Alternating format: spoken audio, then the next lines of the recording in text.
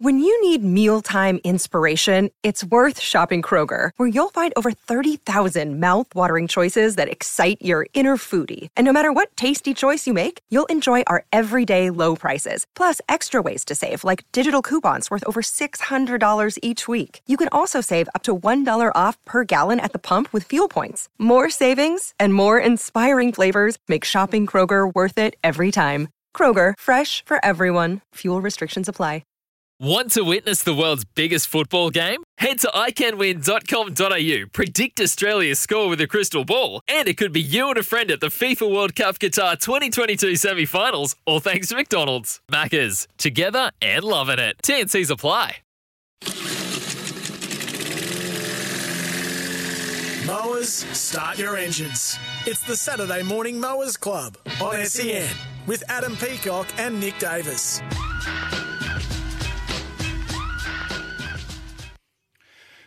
Oh, is this the start we wanted, Nick Davis? Hello, everyone.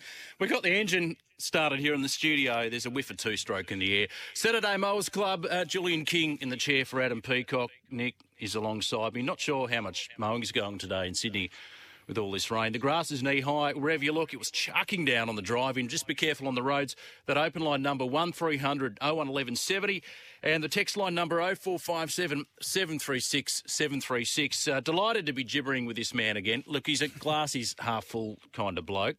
Despite the Roosters going down in the trials last night to the Tigers. Nick Davis, good morning to you. Good morning, Julian. Good morning. Saturday morning mowers, Saturday morning swimmers, Saturday morning rowboaters. That's what the weather is like here in Sydney town. It's been like that all week. But for those of you playing along at home, and it was forewarned is forearmed, Julian. Forewarned is forearmed. And our man, write that down. Our man, you can use that. That's I come up with great some great stuff in 3 hours of work here. And forewarned is forearmed. And we were forewarned last week by our man Gibbo. We were forewarned that he was going to attend the Waratahs Reds game last night. And look, it's been a scratchy start for our man. It's been a scratchy start. Our other mate, again, forewarned, forearmed, Adam is... Where is Ads? Ads is he's chasing the little white ball around Barnbougle. There's no doubt he's... And it looks... and I didn't want to be that friend, but when one of your mates, and I'm a golfer, and he goes, I'm going down to Barnbougle, there was a little piece of me that just went, I hope it's blowing an absolute Chris Gale down there for you, mate. But I saw some shots of him. He still stands on the wrong side of the ball, being a lefty.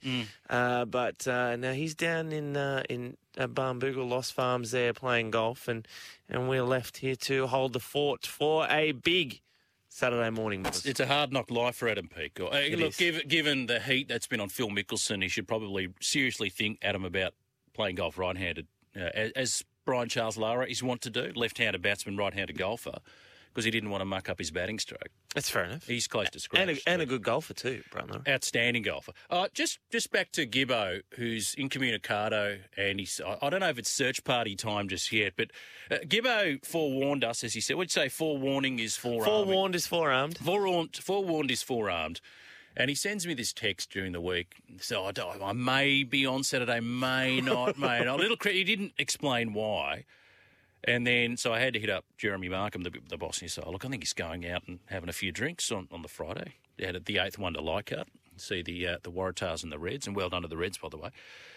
And he said, you know what, Jules, I'm a trooper, I'm going to back up. So good for you, that's a spirit. Because when we're in our 20s, mate, and we do that, you back up all the time. Yeah. But this was his message.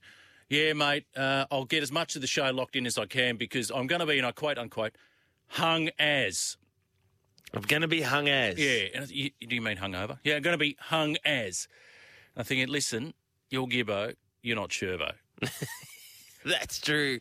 That's true, our man Gibbo. But he's the surfer. He's our surfer man, Gibbo. So everything's sweet as and hung as. Yeah, and chilled. Bodie, I call him. Chilled as. Yeah. Chilled as. Yeah. So our friends, and Gibbo is... Look, we can have a nearest the pin on the show today. Yeah. If you want to text in on 0457 736 736. Yep. and nearest the pin. If you want to give us your nearest the pin of when Gibbo will lob, we'll be able to fit you out with a Saturday morning mowers T-shirt and hat. Is this the Keith Atherton hat? Yeah, I was very jealous. I saw the tweet from That's very nice. Here you go. This is like the when the Australian cricket team when they get your baggy green. You've got your Saturday morning mowers Richie Richardson, Keith Atherton floppy. Yeah. So there's the ceremony there with the mowers badge on the front. Are you going to sign it for the lucky winner? Yeah. Oh, I probably should do that. Yeah, you should do that. Probably should do that. Yeah. Yeah. Not only do you win a signed Mowers Club Richie Richardson / Keith Atherton style floppy red in this case, and it's got the string too, so you can ride on windy days and it doesn't. You might end up flying off like the flying nun. But then Nick will not only sign it, but he'll recreate that wonderful fourth quarter against Geelong in 2005 because he never tires, I'm telling you. Never you don't want to get melanoma.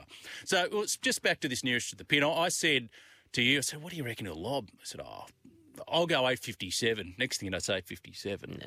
Is it like Price is Right? You know, if you go... it's the Price is Right. The yodeling man. Yeah. He goes up the yodeling man, and up he goes, and up he goes, and up he goes, and up he goes, and your guess was way down the bottom. But what about at the start, you guess, and say somebody goes $10, you go 8 and someone goes 12. So you're both 2 away from it. But I think the guess that is under is the winner. If you go over, you go bust. Closest without going over. Yeah, okay. Is that that should be our that's right, yeah. Okay, closest without going over.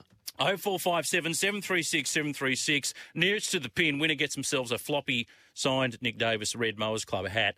What time will Gibbo lob? It's now 9:09 and 50 seconds Eastern Daylight Time. What time will he lob nearest to the pin? Yeah, for those Gold Coast listeners, we want it in Australian time. EDT. Yeah. Well, it's only, to be fair to the Gold Coast and Brisbane, they want to join the rest of the country, bar WA, because they're, they should just secede and bugger off. But they want Eastern Daylight Time. It's just mainly that those up north that want the standard time and stick around an hour behind because they're worried about fading the curtains and all that sort of nonsense. Yeah. Gotcha. And we normally speak to our mate, the Lord Sir Tristan Merlihan, and in the third hour, but the Lord has actually got to work today, so I'll be taking over his little segment there. I'm not sure how well I'll go because actually I'll probably go better, and I'll make sure I do speak to Adam during the show, so the punters and can treat his tip as a scratching as it normally is. Yeah. I think Adam is not in this week because my stupid multi that happens every week, we're able to get the chocolates last week on I think he paid $5.80 or something there for stupid multi. My Nick's stupid multi of the week, and it wasn't that I couldn't find anything stupid about it. Backing basically all the New Zealand favourite teams to win their games of the Super Rugby last week, and I think I took the Tars maybe, or the Reds and the Brumbies. It was just a favourite-a-thon in the Super Rugby, and we lobbed. How many legs? 5. Okay. 4 Super Rugby games, and the Kings beat the Wildcats. Okay. Yeah, that was good. There'd be value in that. Yeah, that well was under you. So I'll cop that for the Cancer Council. All proceeds there go to the Cancer Council. 0457 736 736. Paulo from Peakhurst has nominated Gibbo 940. Just let me make a little tally here, Paulo. A little tally here. Nearest to pin. Paulo says 9:47. Rooster Man, boys, merch update. Took hat and shirt to Newey last weekend. Was a bit like Where's Wally at the beach. A few nods and stranger looks. Did SEN. You did SEN proud. You always do, Rooster Man. Hashtag Where is Gibbo. Rooster Man's gone 9:37. 9:37. Rooster Man. All right, Rooster Man. And Jeremy, hello, Jez. Warning Jamiroquai. You get that joke? Because the lead singer of Jamiroquai is JK, in my initials. And Nico, not here. I need glasses, mate. You don't just get the full appreciation of a red mower's wide-brimmed hat until you have to go out into the rain. If you're mowing today, it's a fine line between bravery and stupidity, Jeremy. There is, and it's Pun Saturday, and I will stipulate. be really careful if you're wearing your Mowers hat out in the rain because you could Got to run down. He's come out of a cheap factory with dodgy dyes. I've got the red top, white short combo going on here. Yes. Be really careful. Be really careful with the Mowers hat today.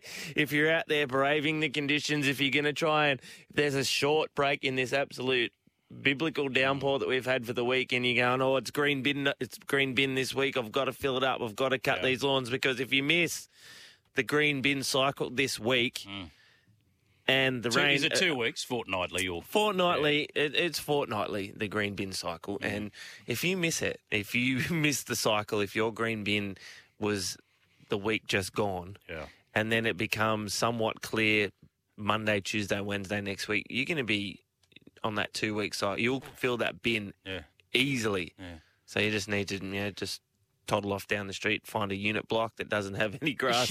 Like the little covert operation about 11:30 at night or something. Just with your catcher there and just top up their nothing bin. To see. Top up their bin. But green bins, though, 2 weeks, especially when it's wet, it gets a bit funky down the bottom. It does. Oh, it does. Especially we got the moist clippings at the bottom. The moist clippings, yes. The moist clippings at the bottom. You don't want. And it gets heavy. Yeah, it gets heavy. Well, because grass you compact, right? Don't you? So it does. You just go. You just foot on that, and you back, and then if they shake it out, you're like. I used to put my Geordie in I used to get her in the bin and gumboots, and I'd get her in the bin and I'd just hold her by that and just use her as some sort of plunging battering ram to get it in there. How very novel of you. Yeah. Roosters went down to the Tigers last night, Central Coast Stadium. You work with Robbo and the Roosters, 16 points to 8 in the end. What did you make of it? Well, it was interesting. I was up there a little earlier, and I was on. Chris Warren gave me a call for just a bit of a preview, and I think it was 15 minutes to go in the Raiders Sea Eagles game. And I stood there and he goes, what's the conditions like, Nick? And I was like, it's overcast. It doesn't look like it's going to rain. 3.5 minutes later, bush. Down it came for the last bit of that for the last bit of the Raiders and Sea Eagles game. But for the Roosters, it was an interesting game. Look, I think that looked like they controlled the game for most of the first half, and the conditions probably didn't allow too much scoring there. And there was a few players were sort of on minutes, and there was a lot of shit. I think Lachlan Lamb played fullback, he played half, he played 9, he played centre, and there's a few guys shifted around. And to the Tigers' credit, they kept coming in the second half and were able to get the win. But again, some good minutes into some of the Roosters players. Lindsay Collins coming back from a knee injury was really good to see. Victor Radley leading the side. Obviously, there was a fair bit going on with Vic last year, but being able to really lead the Roosters through the pre-season, get back into the leadership group, and captain the side. Doesn't matter whether it's a trial or an NRL fixture. To be able to captain the side is a good effort. Sammy Walker playing 7 there was good. Joey Manu playing 6 was good to see for the Roosters. Put up a kick, didn't go out of bounds on the full, so well done to my man Joey Manu. They're just happy. I think Roosters fans are just happy he came through unscathed. He wanted to play the All-Stars game, Joey Manu, and they said, no, let's keep you on ice for another week. Yep, so he sort of had a bit of an interrupted pre-season with a couple of different little procedures there. Nothing to do with the knock that he copped against South, but just in the knees area. But no, it was good to see everyone get through unscathed. And then it's, the next two, the build-up to round 1 begins, and that's where you'll see the real big guns come back into a lot of the sides. Well, Roosters last night without Tedesco, Keary, Crichton, JWH, Takiaho, Sawali, Connor Watson, none of them played. Jimmy Tarmo, one of the Tigers' 47 co-captains, he's in strife for taking out Sam Walker's legs. I only caught the replay this morning. It was pretty bad. Yeah, well, first kick of the game, and it was an interesting one there. I think it's always one that the NRL are trying to protect their playmakers, similar to the NFL and the quarterback, and you want to protect, especially in that kicking motion. And if you sort of going at the legs area, it can be quite a dangerous thing. So that'll be sent through to powers that be for James Tummo. And Lindsay Collins, you mentioned there, he was placed on report as well for a high shot on Jackson Hastings. Nice to see Jackson Hastings back down under where he belongs. You talked about Chris Warren there. Raiders knocked off Manly 18-16 in Gosford. Desi's hoping that Marty Tapau, Dylan Walker are going to recover. They copped a few knocks too, and he's wishing they're fit for round one. The big loss for them, though, the Sea Eagles partially dislocated right elbow to Hamolo Olakautu. So he's going to be missing for a few weeks, if you think. Jack White and Raiders fans are pretty good. And Jason Saab, I mean, you know, people talk about the Fox. I think he's got him at 100 metres.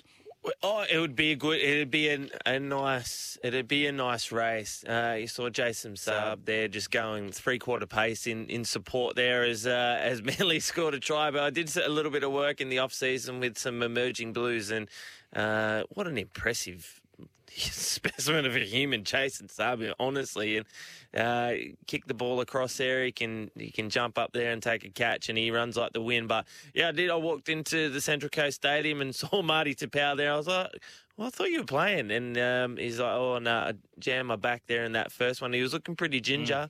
It was looking pretty ginger, and it's going to keep the big man off the golf course too for the next couple of weeks. So he won't be happy with that either. Does he like his golf? Loves it. He loves it. How does he go? He goes good. I'm not going to tell him he doesn't play good golf. Have you seen him? I don't know Marty Tapau, but I'm just going to assume I wouldn't like to be his golf ball. Bryson DeChambeau, long off the tee, kind of. Yeah, very much so. He's a good man, Marty. And we've played a few games of golf together, so no, he's a very keen golfer.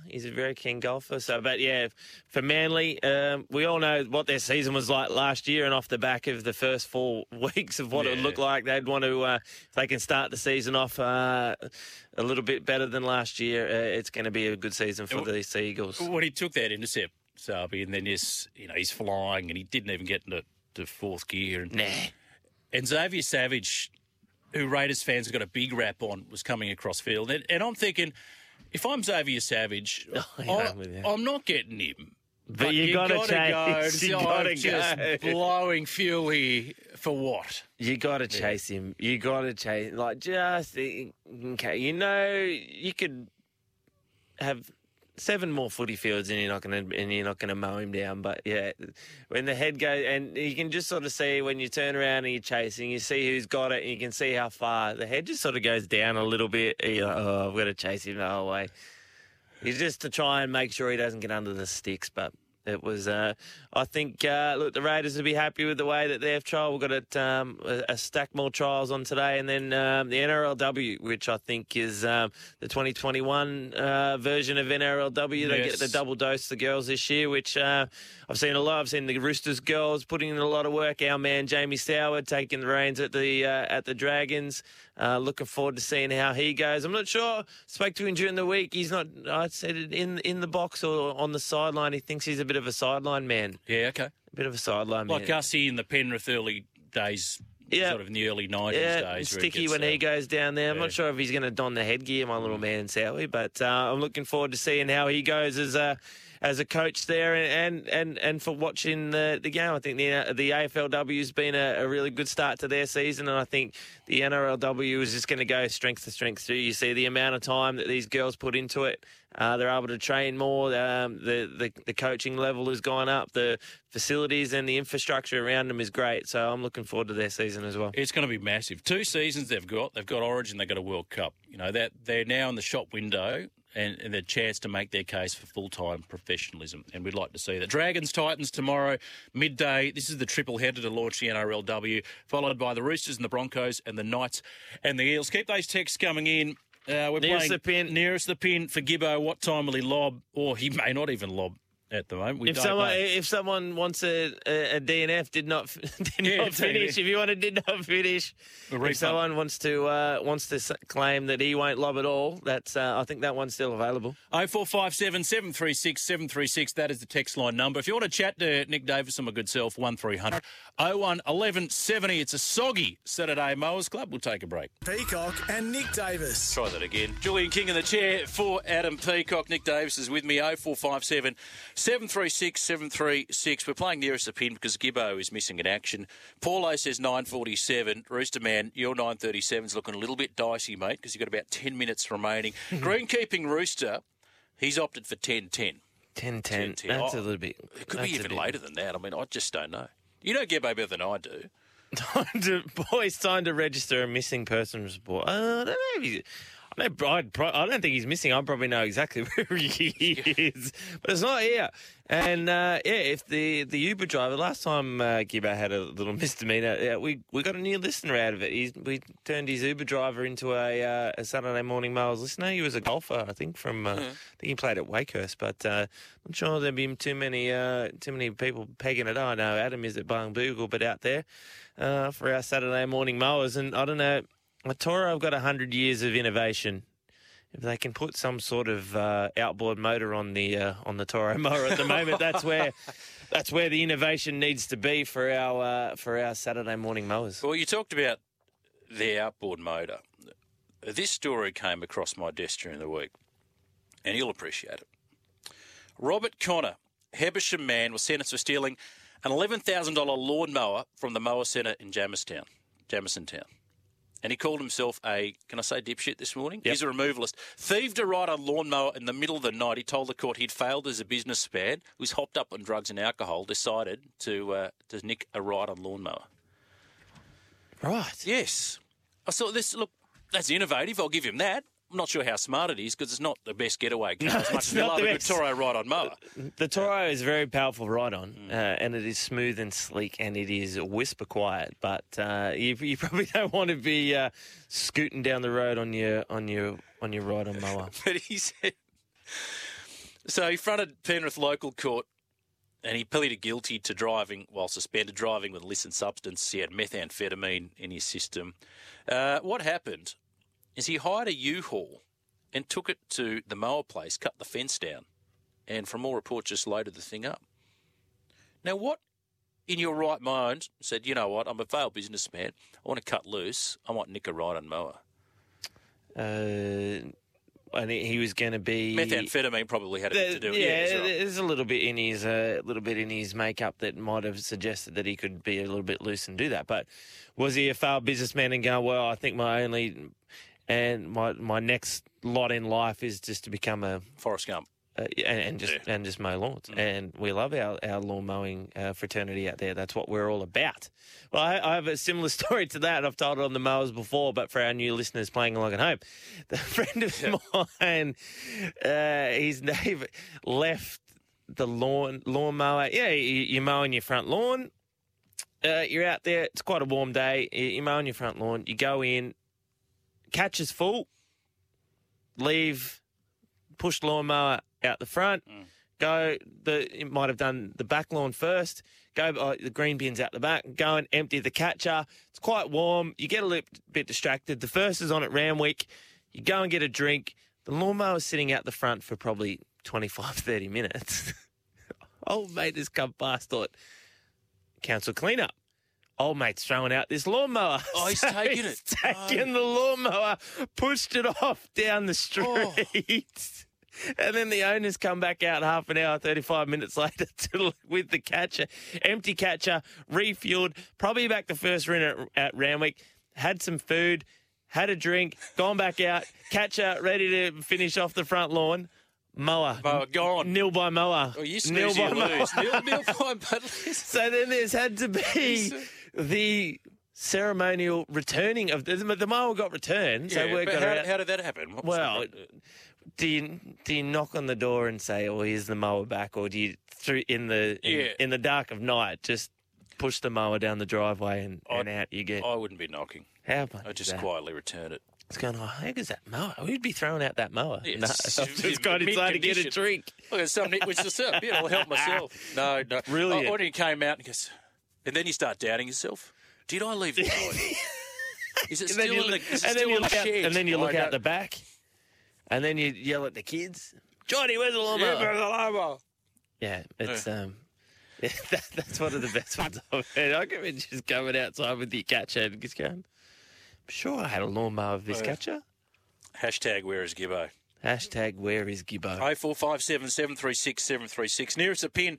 What time will Gibbo lob? The correct guess, or the nearest to the pin, will get themselves a signed Saturday Morning Mowers Club Charity Shield action tonight at the beautiful Mudgee.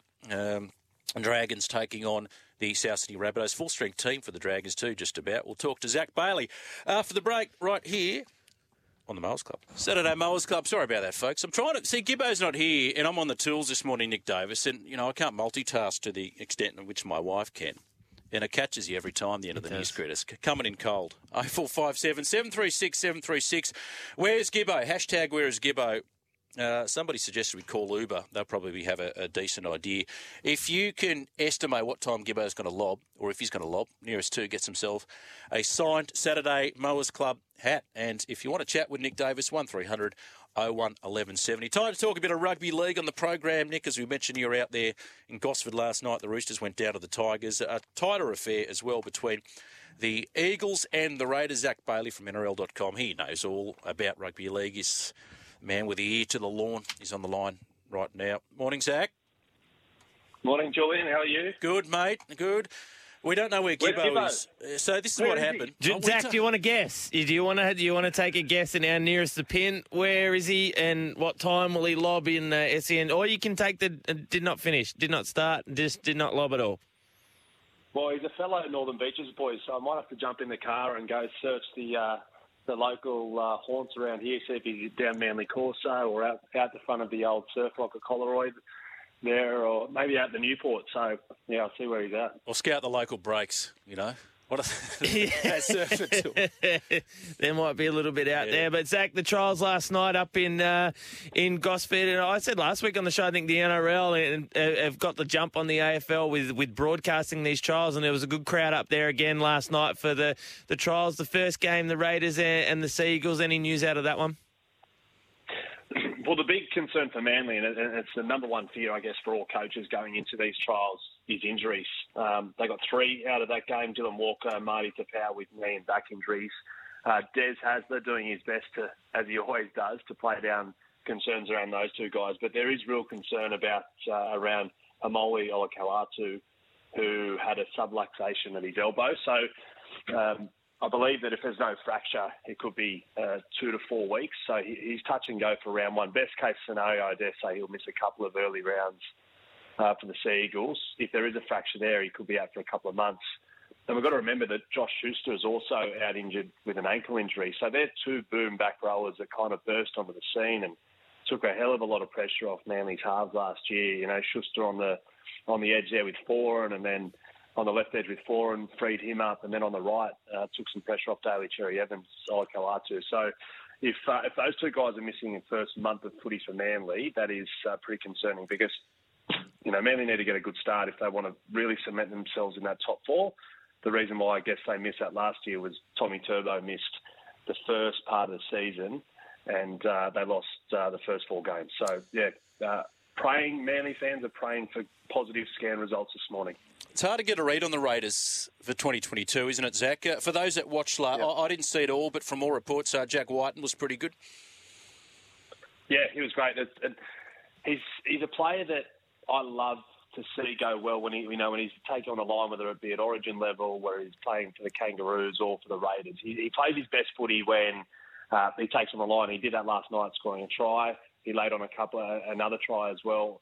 I don't know. It's hard to read whether he'd be back to his best, but obviously last year he was far from his best. He admitted that as well, and there was plenty of disruptions, like I dare say, down in Canberra around the Raiders, and Josh Hodgson leaving and potentially leaving, and they lost their halfback George Williams halfway through the year. So hopefully some stability there with Jamal Fogarty in the halves from the get-go will help Jack Whiten this year. But yeah, all positive signs so far. The big thing for them is who plays in the number 1 jersey. Apparently, Chance Nickel-Cookster has the wood over Xavier Savage at the moment, but he's going to be hard to leave out of their 17 each week. Yeah, he will. I saw him obviously play the week before Savage, and he looked really good. And Cookstad, he played a number of positions, but you mentioned about the halves pairing. Ricky Stewart, was he happy with their first outing together? Ricky, he said that they were solid without being fantastic. I think Ricky, he's got to settle on those 2 because they don't really have a lot of depth apart from Jamal Fogarty and Jack Whiten. They've got Sam Williams, who's been there and who's been a great serviceman to their club. But they'll go into round 1 as the halves. There's no doubt about that. The funny thing about these trials is the coaches don't give away much.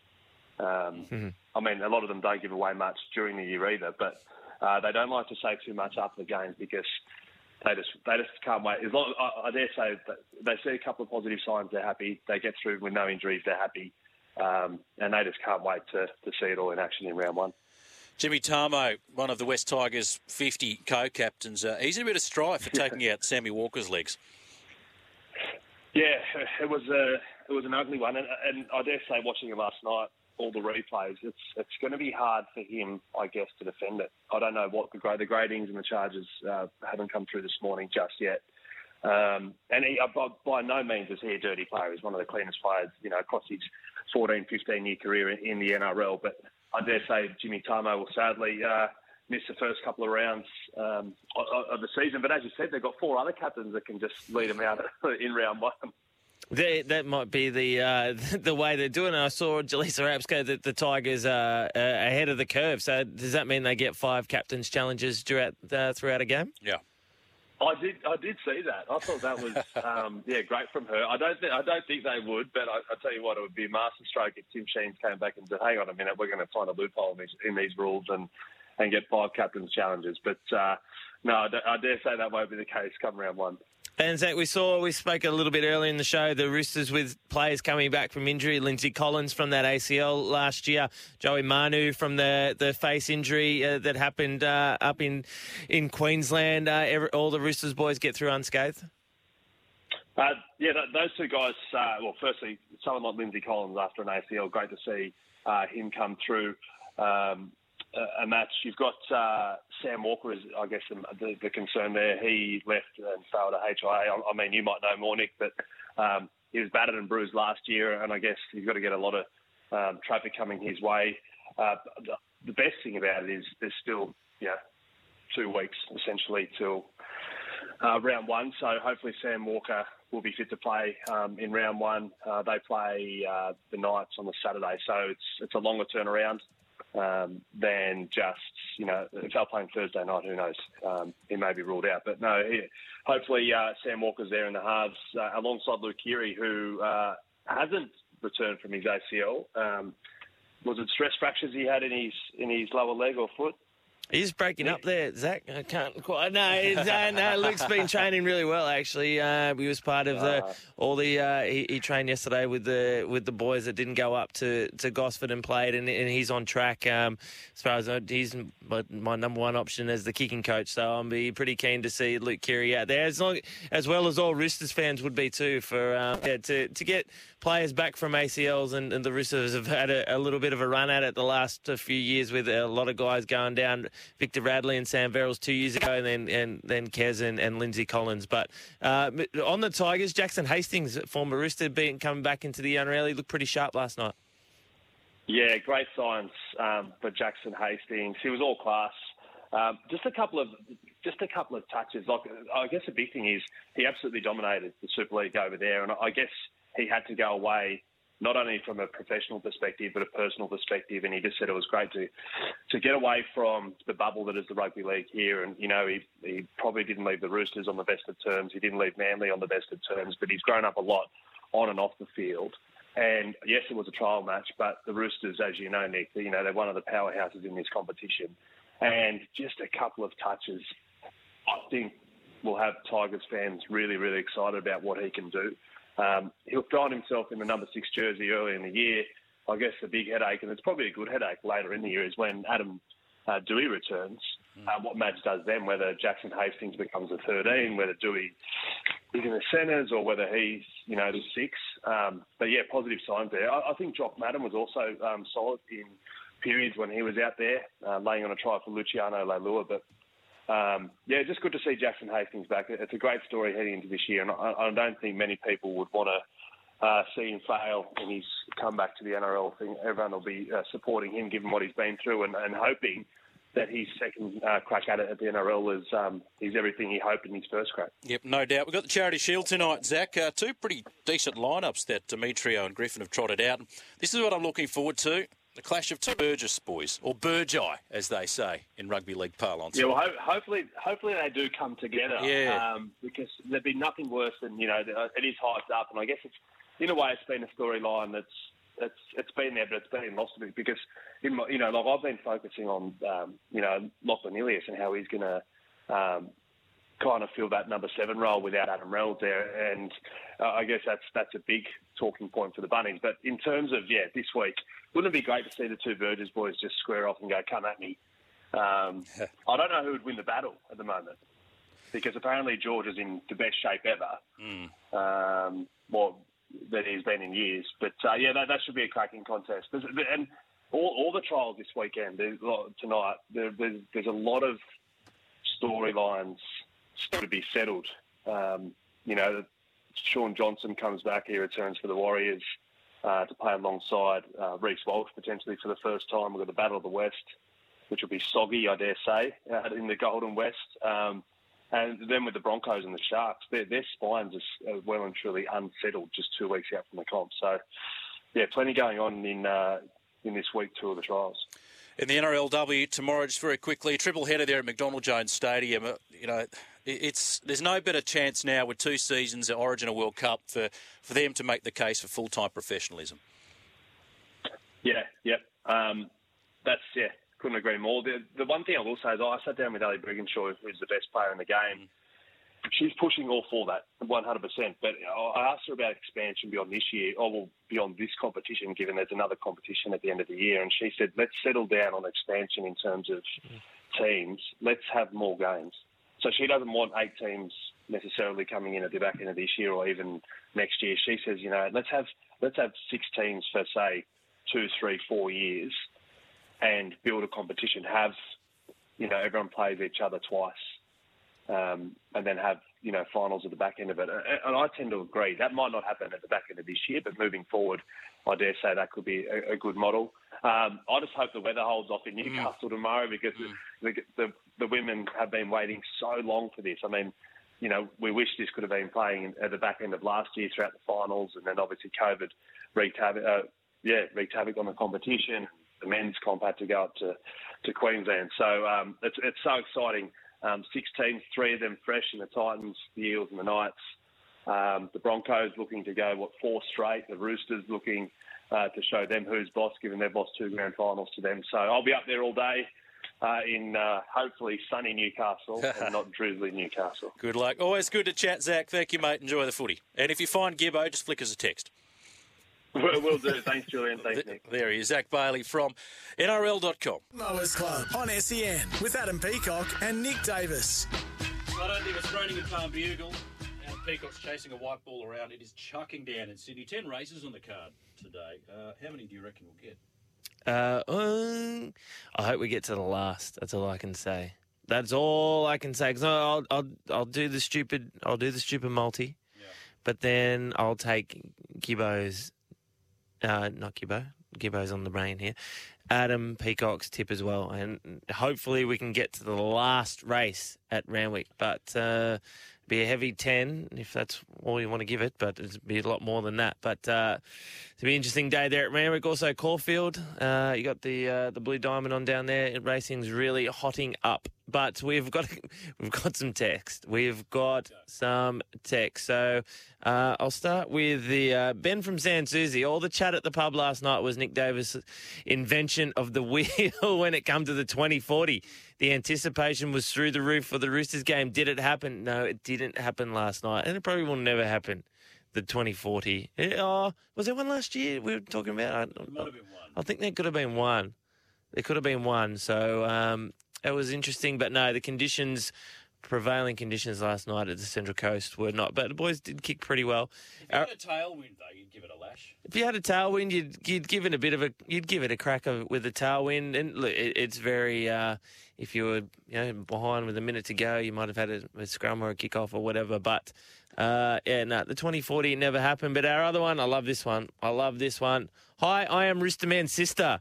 It was awesome to see his Mowers Club merch, but I had a laugh when he went to visit 80-year-old mum. Decided to help out with I hope he didn't put the Mowers Club stuff in the washing machine with mum's whites, but he washed the clothes with a crushed washing machine cleaner tablet, and old mum was horrified. I think he should give his merch to me, Miss Ziggy, because I have his mower and whippersnipper. Roosterman, don't let.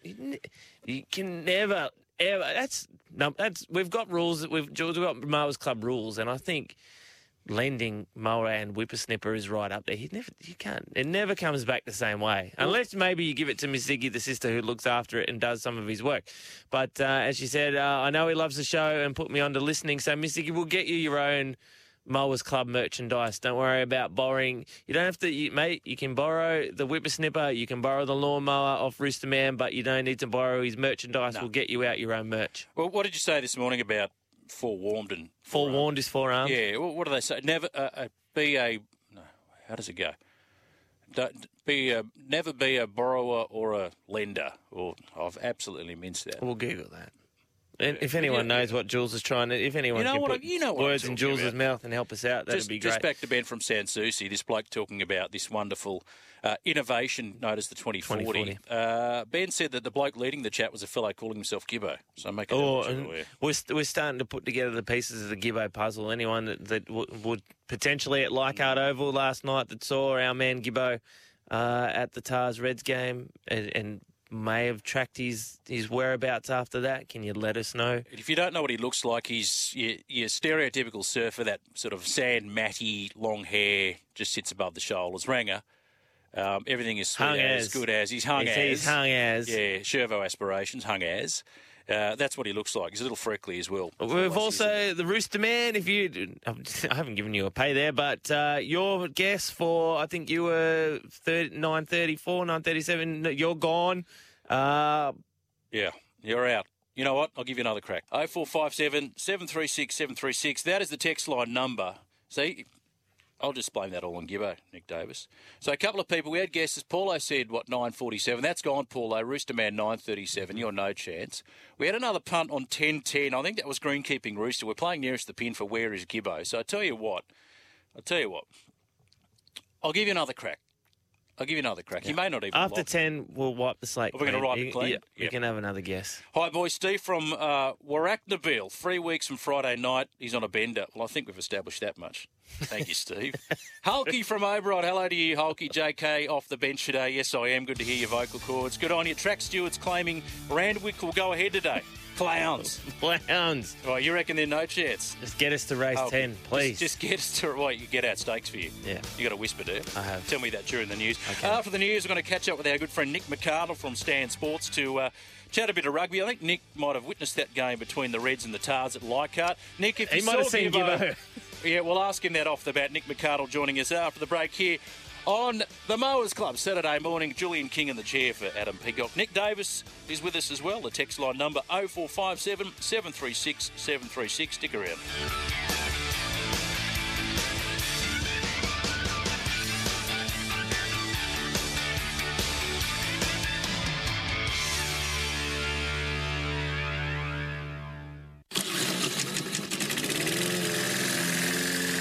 Mowers, start your engines. It's the Saturday Morning Mowers Club on SEN with Adam Peacock and Nick Davis. We're jumping around in the studio. We're certainly more animated than Gibbo is at the moment. 0457 I don't know, maybe not. Maybe not. Maybe he's still going. He could be. He could be still He's got going. age on his side. And we have to say a big thanks to Pat, who's done the mad dash in the studio to help us through, because we've got a few gremlins in the system. I didn't know any of the logins, so I thought we're going to just go cold here. As a former high-rating breakfast radio announcer would say, well, it's the joys of live radio. No? How are you? It's joys of live radio. 0457 736 736.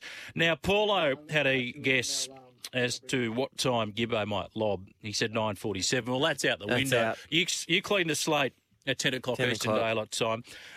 He's renominated now, Nick Davis. Have a mulligan. 10:26. 10:26. He's had a mulligan. Well, they get one, don't they? One mulligan. Yeah, so no more guesses for you, Paulo. So 10:26. So he's gone 10:26.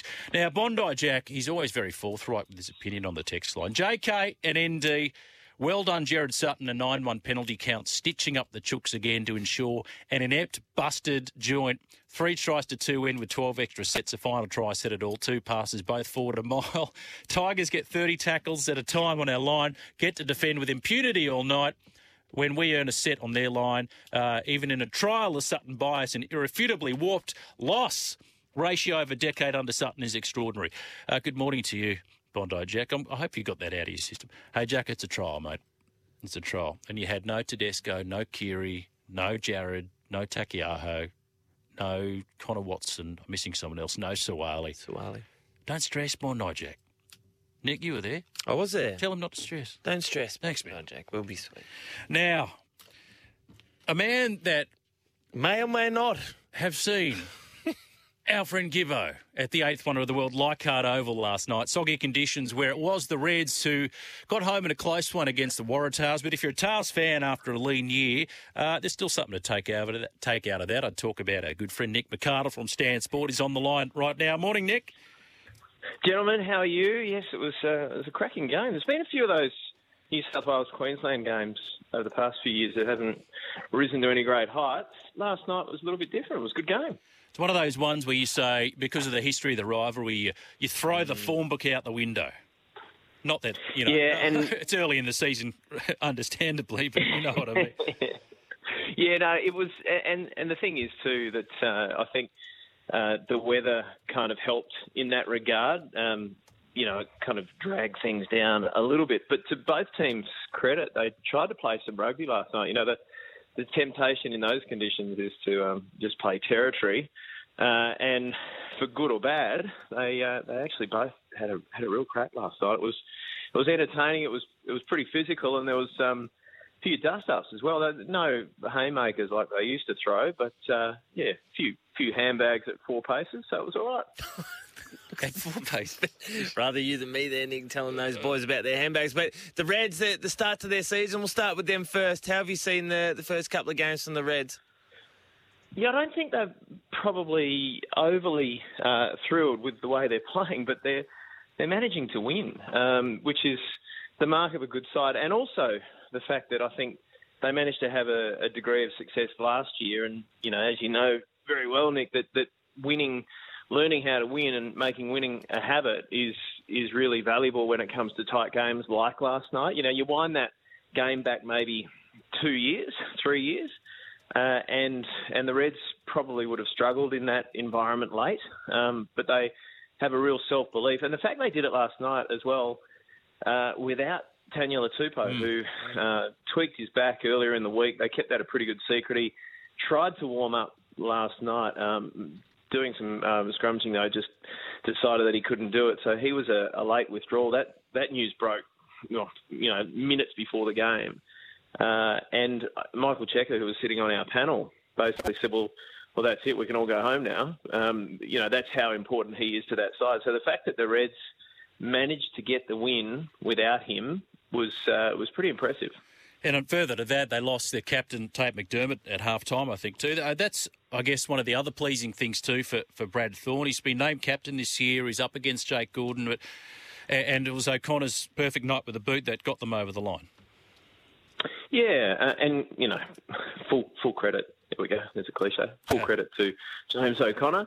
The way he's turned his career around, it's pretty well documented now, but he felt unwanted by Australian rugby, and Australian rugby didn't want him, 3 or 4 years ago.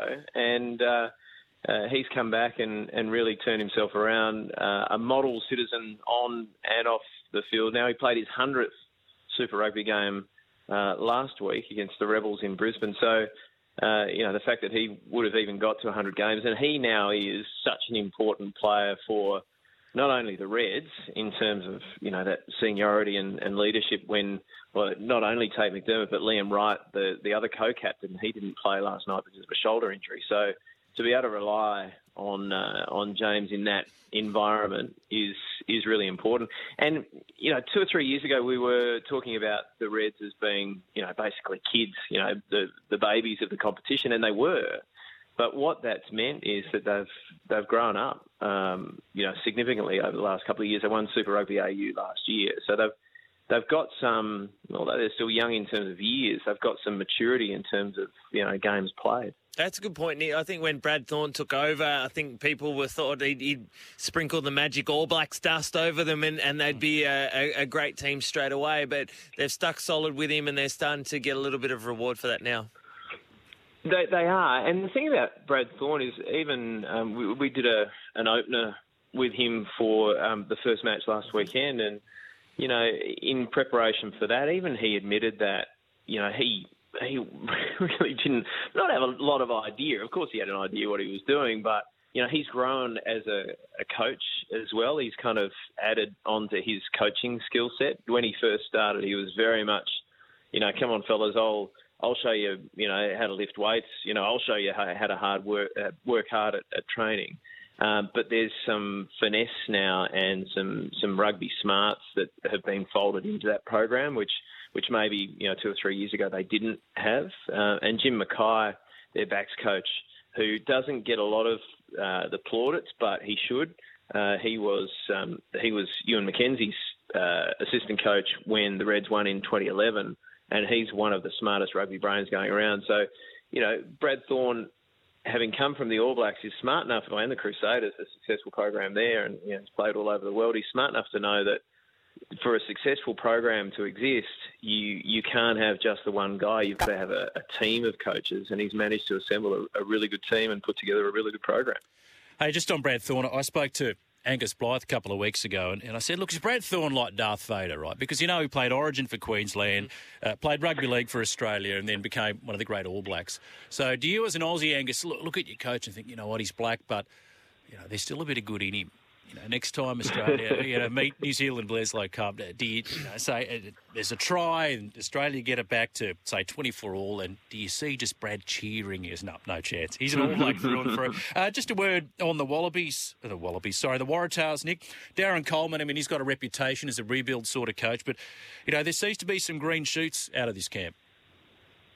There really is, and in some ways, I don't want to draw the comparison between Brad Thorne and Darren Coleman, because Darren Coleman's coaching resume, is a lot longer than Brad Thorne's. But what they've both tried to do is put together a program that's enjoyable, that the players want to play for each other. Brad Thorne talks about wanting his players to, and he uses the word love each other. He said, I know that's a bit kind of, soft and Nancy, but it's actually really important that the players want to play for each other, and that's exactly what Darren Coleman does in these teams that he goes into, and he turns around. You look what he did with Gordon in Shoot Shield. They went from bottom to top in 2 seasons, and that was largely about environment. Of course, you've got the technicalities of the game, but if you've got guys who really care for each other and want to play for each other, then you're halfway there. And the other thing that the Waratahs talk about, and Jake Gordon spoke about, Angus Bell, when he won his Player of the Match award in the first game, and he spoke about it as well, the fact that even after last year, when they didn't win a game, there was no backstabbing, there was no sort of backbiting and talking behind each other's backs. They were still quite united as a team, and Darren Coleman said that he was quite amazed by that when he came in, that you'd still got a group of blokes who'd gone through so much and had so little success in 2021, still really cared for each other and wanted to play for each other. So, he's put that environment in, but he's also put in some really good systems. And the Waratahs legend, Chris Whittaker, is their attack coach, and we saw some of that last night. And I was saying that, you wouldn't expect them to want to play expansive rugby and put the ball through their hands, but they did, and they did it well. So there's some skill there as well. And I think you're right, there's some green shoots as a team, but also as individuals. There's some guys there who are going to play a lot of rugby for the Waratahs and potentially a lot of rugby for the Wallabies as well. Can we get some tips off you for the other Aussie teams in action today, Nick? We've got the Brumbies and the Fijian Drua and the Rebels and the Force. Yeah, so hard to go past the Brumbies today. The Fijian and Drua will get better than they were against the Waratahs in their first outing last week. And their attitude is good. They'll put some polish on their game, but I think the Brumbies still far too good. And I was in Canberra last week to see the Force just go down to the Brumbies. There's a bit about the Force this year, and I think they'll probably have too much for the Rebels in Melbourne tonight. And a sad week in global rugby, in particular for New Zealand and the All Blacks. The passing of two wingers, Vainga Tigumala. You know what the thing about him, Nick? He's probably my earliest memory of watching the All Blacks. He was kind of Jonah before Jonah. He's passed away, and then we read about the loss. Speaking of Jonah, his good mate Jolie Vadiri, also suffering kidney disease, has passed away as well. Yeah, Inga the winger, hey, first up. I mean, that broke on, I think, Friday, and there was a lot of sadness around the rugby world. And you're right, people talk about Jonah, but they also forget that this guy was doing Jonah things before Jonah. You're absolutely right. And then Jolie, the news came out. We were trying to work out just last night how to talk about Inga and you know, who was going to say what. And I know that Tim was very keen on having a bit to say. And then the word came through about Jolie passing away, and that really rocked. I mean, Drew Mitchell was sitting next to me, and he didn't play against him. They didn't quite cross over at the start of Drew's career, but just a lot of sadness yesterday, and those two passings will really resonate in New Zealand because much loved amongst the Islander community. No doubt. You didn't see our mate Gibbo last night, by any chance, did you, Nick? Because he's missing in action today. He said, I'm going to be well hung. I'm going to Leichhardt. I'm going to watch the Rara. I'll be sweet to back up, boys. It's now 10:16 and he's nowhere to be seen. I've jumped on the tools. I don't know any of the logins, so we're going in blind. And this is live radio, of course. But you've got Nick with you, and he'd be all over it, I reckon, wouldn't he? My preparation is second to none. Yeah, he tuned out with the second half of this interview. He was having a punt. No, I'm not. I love the Super. My team. I'm a Chiefs man. Actually, I love the Chiefs. They had a good win last week. Yeah, I'm a Chiefs man. How do you become a Waikato Chiefs man? Yeah, well, in former life, my ex-wife was from Waikato. Well, she was from Hamilton and Matamata, so I'm a Chiefs man. Yeah, I've got a soft spot for the Chiefs because one of my best mates' wives, she's from Hamilton. She used to be a former roommate of Marty Holler, if you remember Nick McArdle. So there you go. There you go. There's two people who've managed to get out of Hamilton, which is most people who live in Hamilton's aim, I would have imagined. What's so bad about Hamilton? You're not a rap. Yeah, I'd say the same about Auckland. Mate, we'll let you go. Always good to chat. Thank you, mate. We'll catch all your work on Stan Sport. See you guys. There is Nick McArdle, 0457 736 736. You know, if she's your ex-wife, you don't have to still go for them, Nick. No, they win. They stuck. No, they win. Oh, they win, right. Win. So if they were going like bastards, would you hop off? No, not really. No, I'm a Chiefs man. Yeah. I've got to stick solid. Somewhere. That's true. My dad was born in Dunedin. Right. Yeah. So my grandfather served in the New Zealand Navy, so I think technically I'm eligible to represent New Zealand, which is not ever going to be an issue at anything. What are you but doesn't matter. Well, it's funny you say that because we say if you reckon, once you hit 40, you think, and you're not an athlete. If I'm still a chance of representing my country at something, if I started now, what would it be? And then this is what I came up with: curling. Everyone says that. I know. I can sweep ice with the best of them. It doesn't look too physically taxing, right? I reckon it would be. What, curling? Yeah. What? I reckon it would be. It'd be hard work. What, the sweeping or forearms like would be sliding the kettle sort of? Nah, not sliding the kettle. The kettle would be right. Just don't want to get anything jammed in between the two kettles. That would be quite quite an issue. But no, the sweeping. But the Winter Olympics did come to an end, and I'll put it on the show, maybe last week before. Winter Olympics greater than Summer Olympics? No. I think they are. No. Sports-wise. You mentioned Summer Olympics. We'll talk about another passing after the break. Just on curling, Taylor Gildeen Hewitt, who proudly flew the Australian flag, and they kicked off the Winter Olympics with a curling. And it got everyone to go, how good's this? They acquitted themselves pretty well. They are actually, Nick Davis, friends of the Mowers Club. Are they? Yeah, this was the week where you were away, Adam was away, Gibbo was here miraculously. And I filled in with Dougie Bollinger.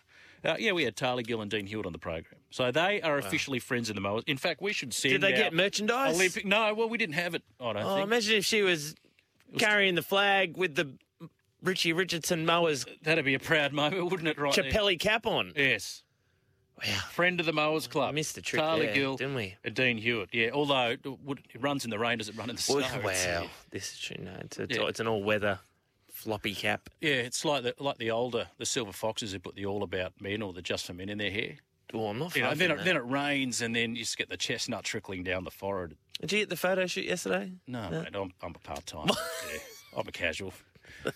I give it to Joel yesterday, and we spoke about it. And the team photo shoot day in AFL and even in rugby league land is a much.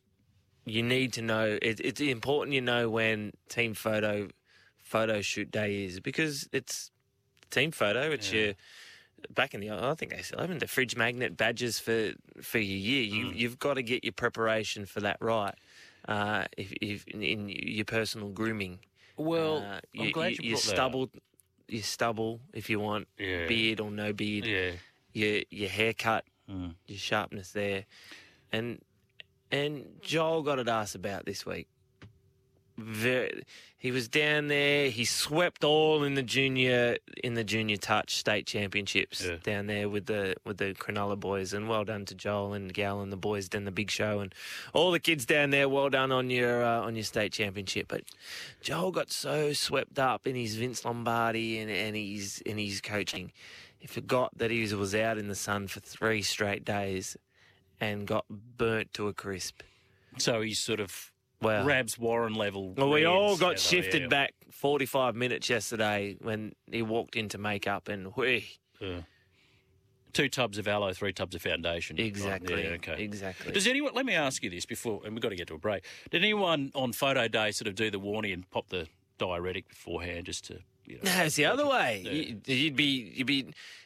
There'd be so hang on, Swan's entry is you got ground level and then you got level 1, level 2. Yeah. And generally for photo day, it'd be straight down to the basement level, get your kit and head. A few of the boys the gym was on level 1 and you just see a couple of boys just walk their way up the stairs to level 1 and come back just a little bit more. Just punch out. A bit more good girth in the biceps. Okay. Do you reckon anyone notices in the photos apart from them? Yeah, and there was that, and then there also was the one where if you're up there, you'd stand up on the tippy toes. You don't want to be a short guy. No, that's true. You don't want to be a short guy. Yeah. So the hyphenator, Lewis, would always been like back middle. You know, the tall one always goes. He'd be happy to stand next to LRT. Yeah. There'd be some guys you wouldn't want to stand next to, make you look small. Right. So LRT was all right. Paulie? He'd be so big. They'd make you look small. No, but I'd stand up on the chairs and then I'd get tippy toes. Right, yeah. Gotcha, that was my tippy toe secret. I was always at the back somehow. So did Jimmy Bartell have the big beard at pre-season photos? There's a few. Bud had a big beard in one. I remember at the Swannies.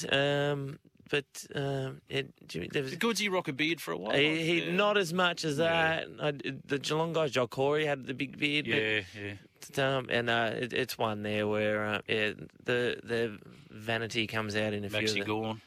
Maxi. There's a shot there. We're watching the replay of the Manly game.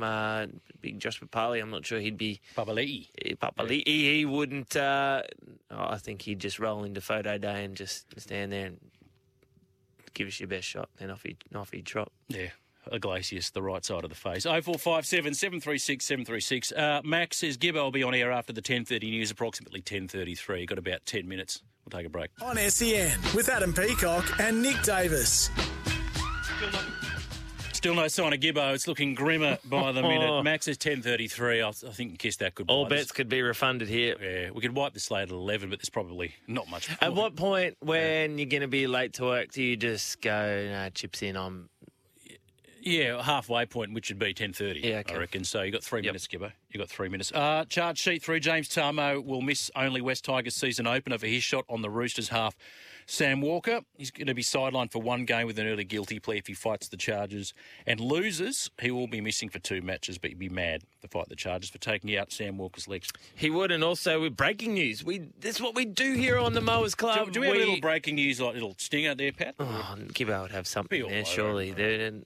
There'd be something. Just click something. Anyway, the 3 o'clock game, the Warriors-Titans game, has been postponed till Monday at the Moreton Daily Stadium up there in Redcliffe. So the 3 o'clock game will be postponed. So all those Warriors and Titans fans that were heading to the game would have been packed. Yes. You can put the feet up and wait till Monday for that game. And that is due to inclement weather. Inclement weather. Yeah.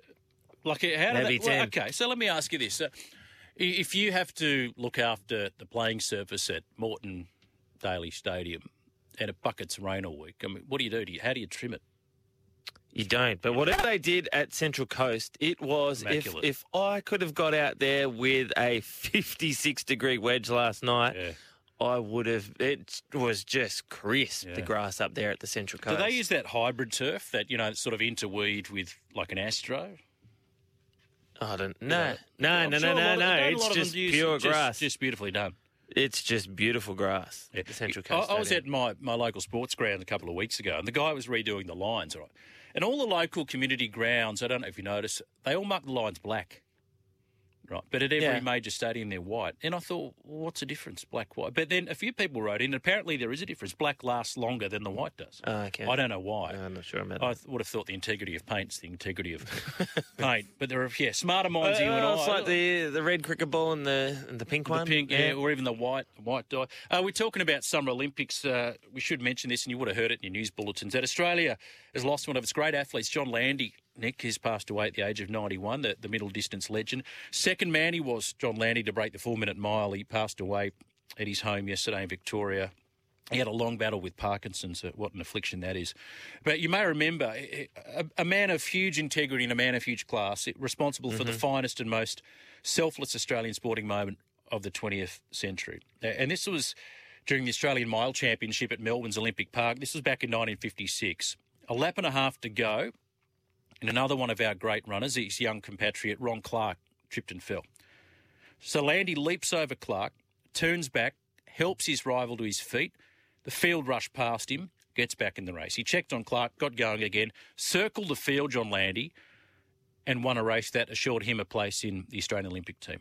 Now, that was voted the finest sporting moment of the century in 1999 by the Sport Australia Hall of Fame. I wish he had been in some of my 3K time trials. He would have been forever coming back to the back of the pack to rescue me and get me to the front. I think he never would have finished.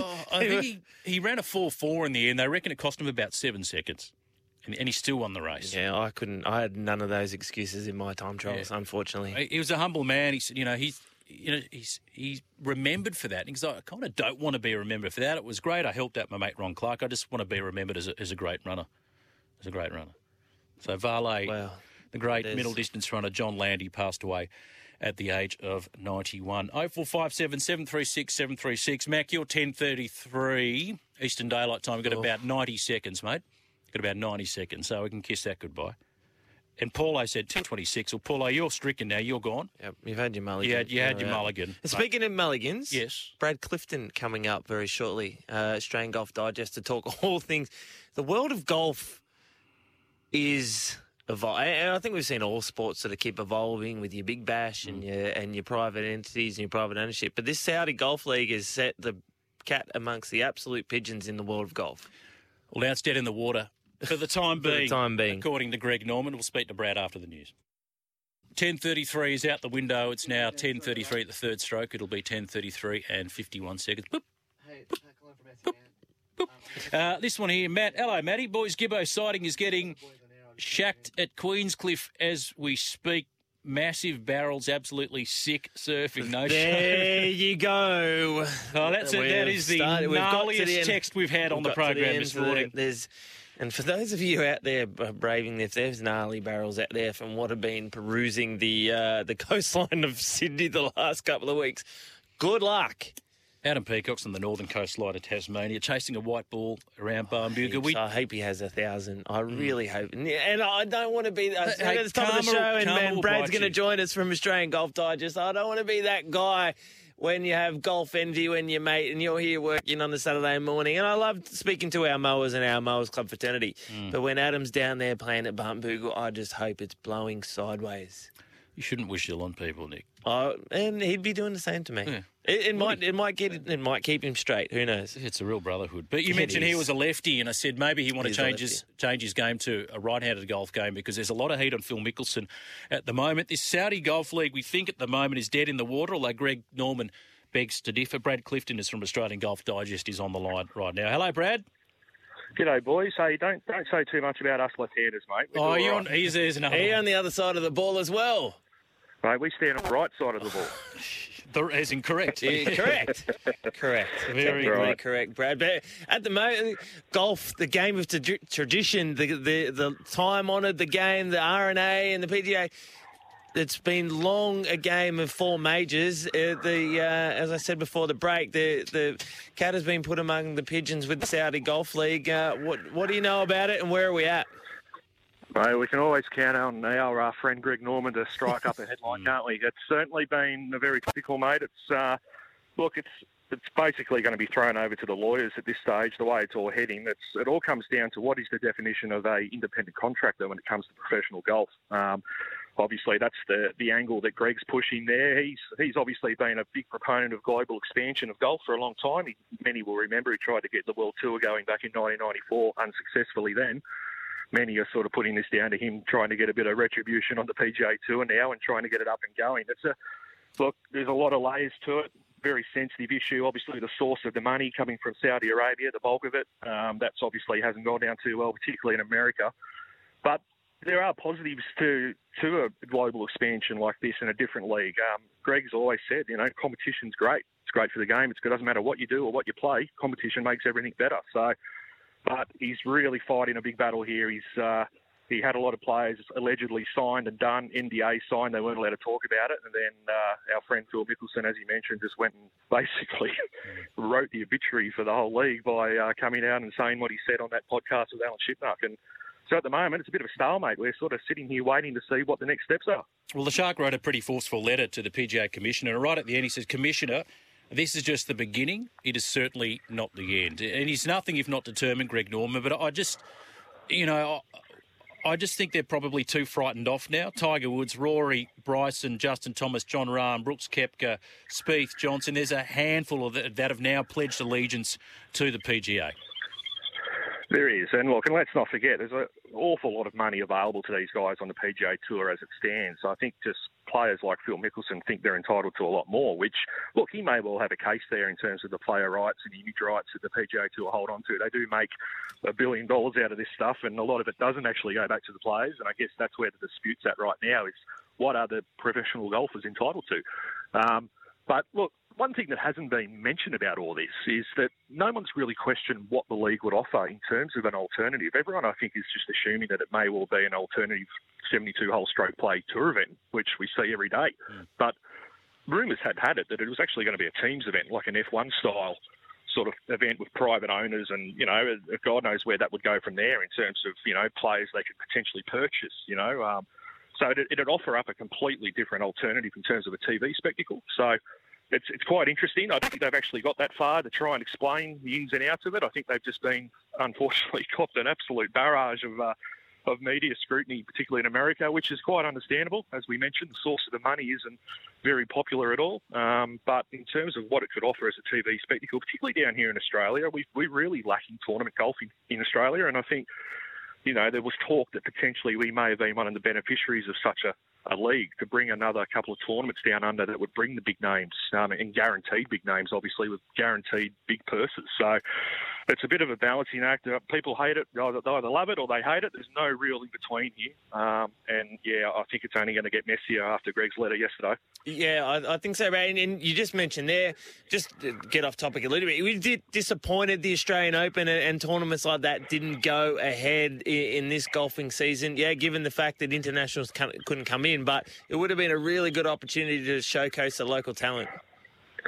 100% it would have been, but I think there's a commercial reality here that a lot of the players in particular don't really understand, that it's not a cheap caper to run a golf tournament. It really isn't. And as much as we would have loved to have seen a lot more of action for the younger guys, as you mentioned, the up-and-coming superstars, and we do have quite a few. Unfortunately, it's just a very expensive caper, and it's very difficult when the organisers, Golf Australia and whoever, have signed contracts with all the big sponsors, with a guarantee of what they can deliver. And when you can't deliver that, it becomes you just can't go ahead with it, unfortunately. Look, hopefully we're past the worst of this pandemic and we can see some big names come down under. I'd like to think, and I say this gingerly, but I'd like to think that after all that's happened and what Greg is trying to do here, that it may well end up being a positive for Australia anyway. You'd like to think potentially the PGA Tour will now look at this and go, yeah, you know what?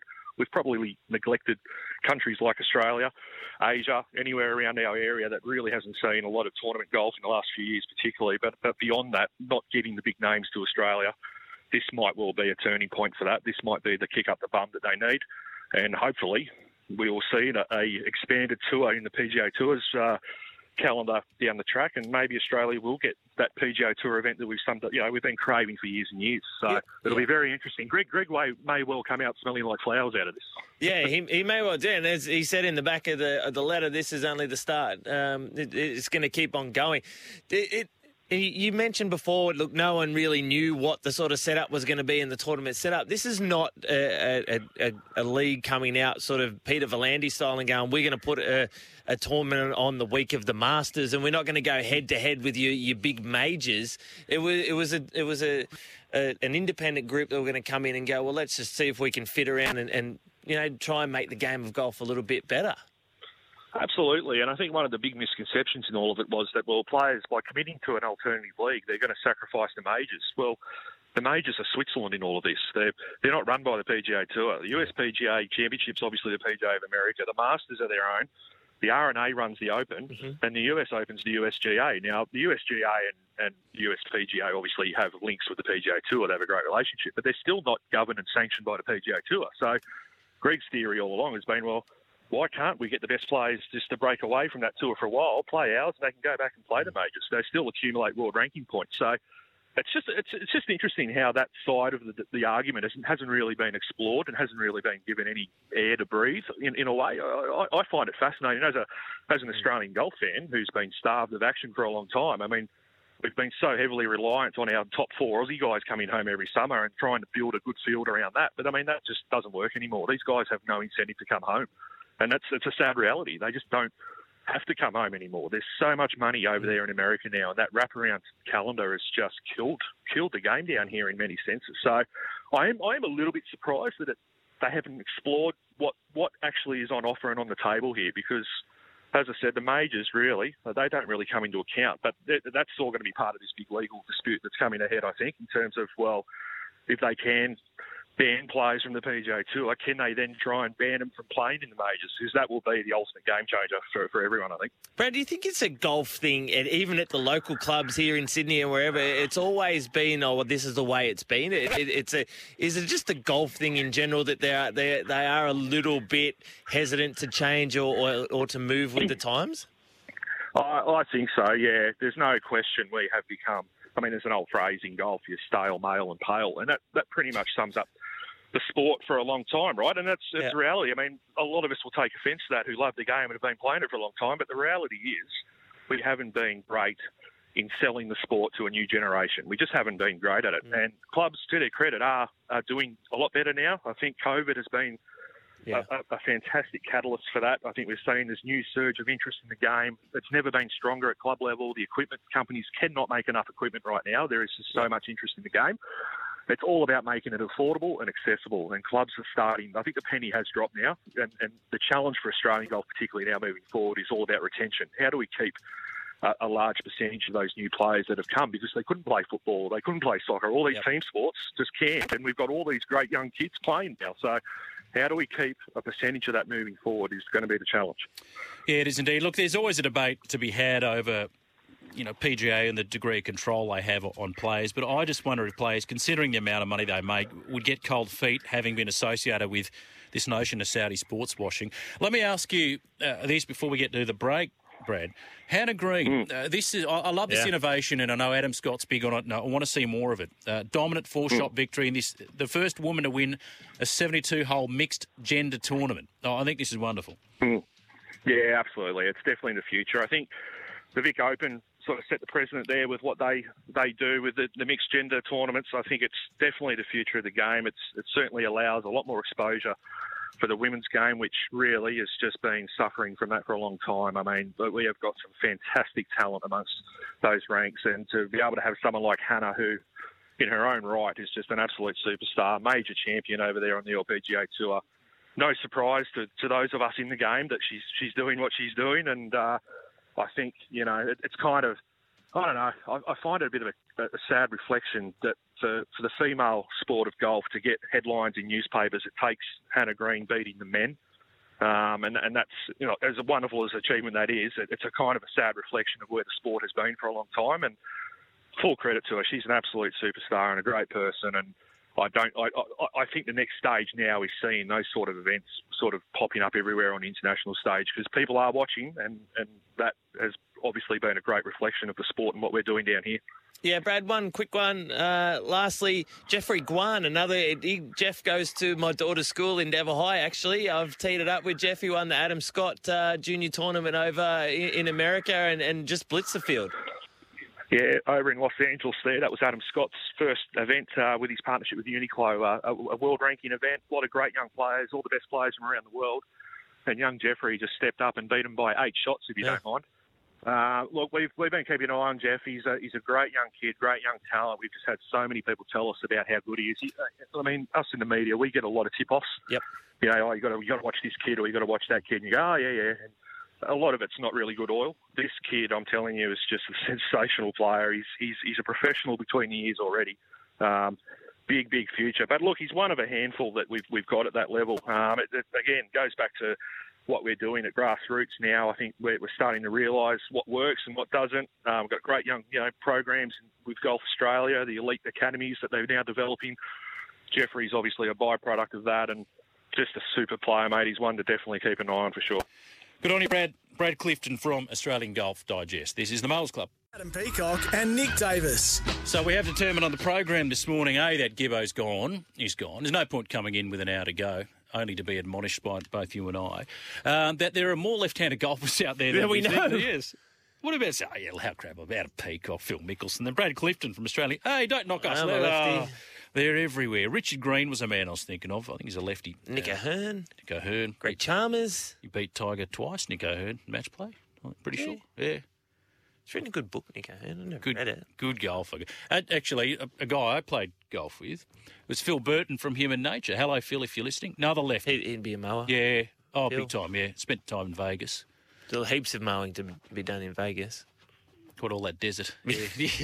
Exactly. The old sand mower. Exactly. 0457 736 736. Greenkeeping Rooster. He's the doyen of grass. He is. On this network. Hey, boys, you were talking about the condition of Central Coast Stadium and Moreton Daly Stadium postponement. It all comes down to the soil profile under the turf and how the old drainage is too.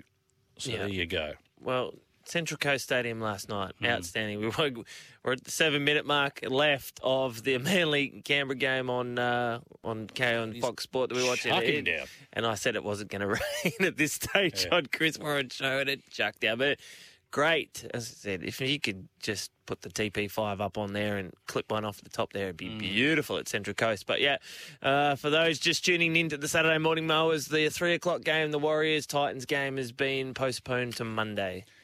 Do they use the bull eye soil? That's what the SCG has, don't they? The bull eye. I ran into Adji and the boys, the SCG boys, the Sheffield Shield. Now, man, Trent Copeland, 400 first-class wickets for Copes. No sign of slowing down either, Copes. None.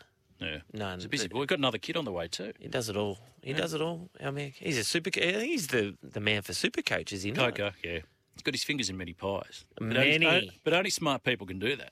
And Trent Copeland is one of those. Only if Kim lets him. We all know that. She's a superstar too. We went to the same primary school, Kim and I. Yeah, Kimmy Great. Savannah Heights Primary. Bless you. Yep. Sports People of the Year.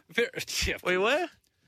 We got our names up on the honour board. I was school captain of my primary school, if that counts. No, that counts. Not much. I won the 100 metres under 11s, if that counts. And you were 12? No, I wasn't. That's all right. Thank you. Late bloomer. It was a late bloomer. Just look at this guy. Barn Bugle, those beautiful putting greens. You know the greens, talking about grass. Have you ever heard that expression, so good you could eat off it? People think that's a bit weird to say that you eat off a putting green. But then I thought, well, we do putt into our crockery, don't we? You put the cup down at the end of the carpet and you sort of... Yeah, you do. Yeah. Same thing. Exactly. Okay. Hey, Bondi Jack's back in on it. Okay. I would hardly be stressed by a trial game I didn't even know was on. The point is that little Woodstock has been stitching up my joint for a decade. His nepotist brother Bernie made him Ben Cummins' pocket one night, so the crybaby hung out at Cummins all night and chewed Ben's ear off. Jerry's irritating Little bird from Charlie Brown. Love you, Bondi Jack. He hasn't missed him, has he? All right. Round 1, Roosters v Knights. Yes. It'll be Gerard. Yeah, just waiting for the referee appointments. Back in a moment. Mowers, start your engines. It's the Saturday Morning Mowers Club on SEN with Adam Peacock and Nick Davis.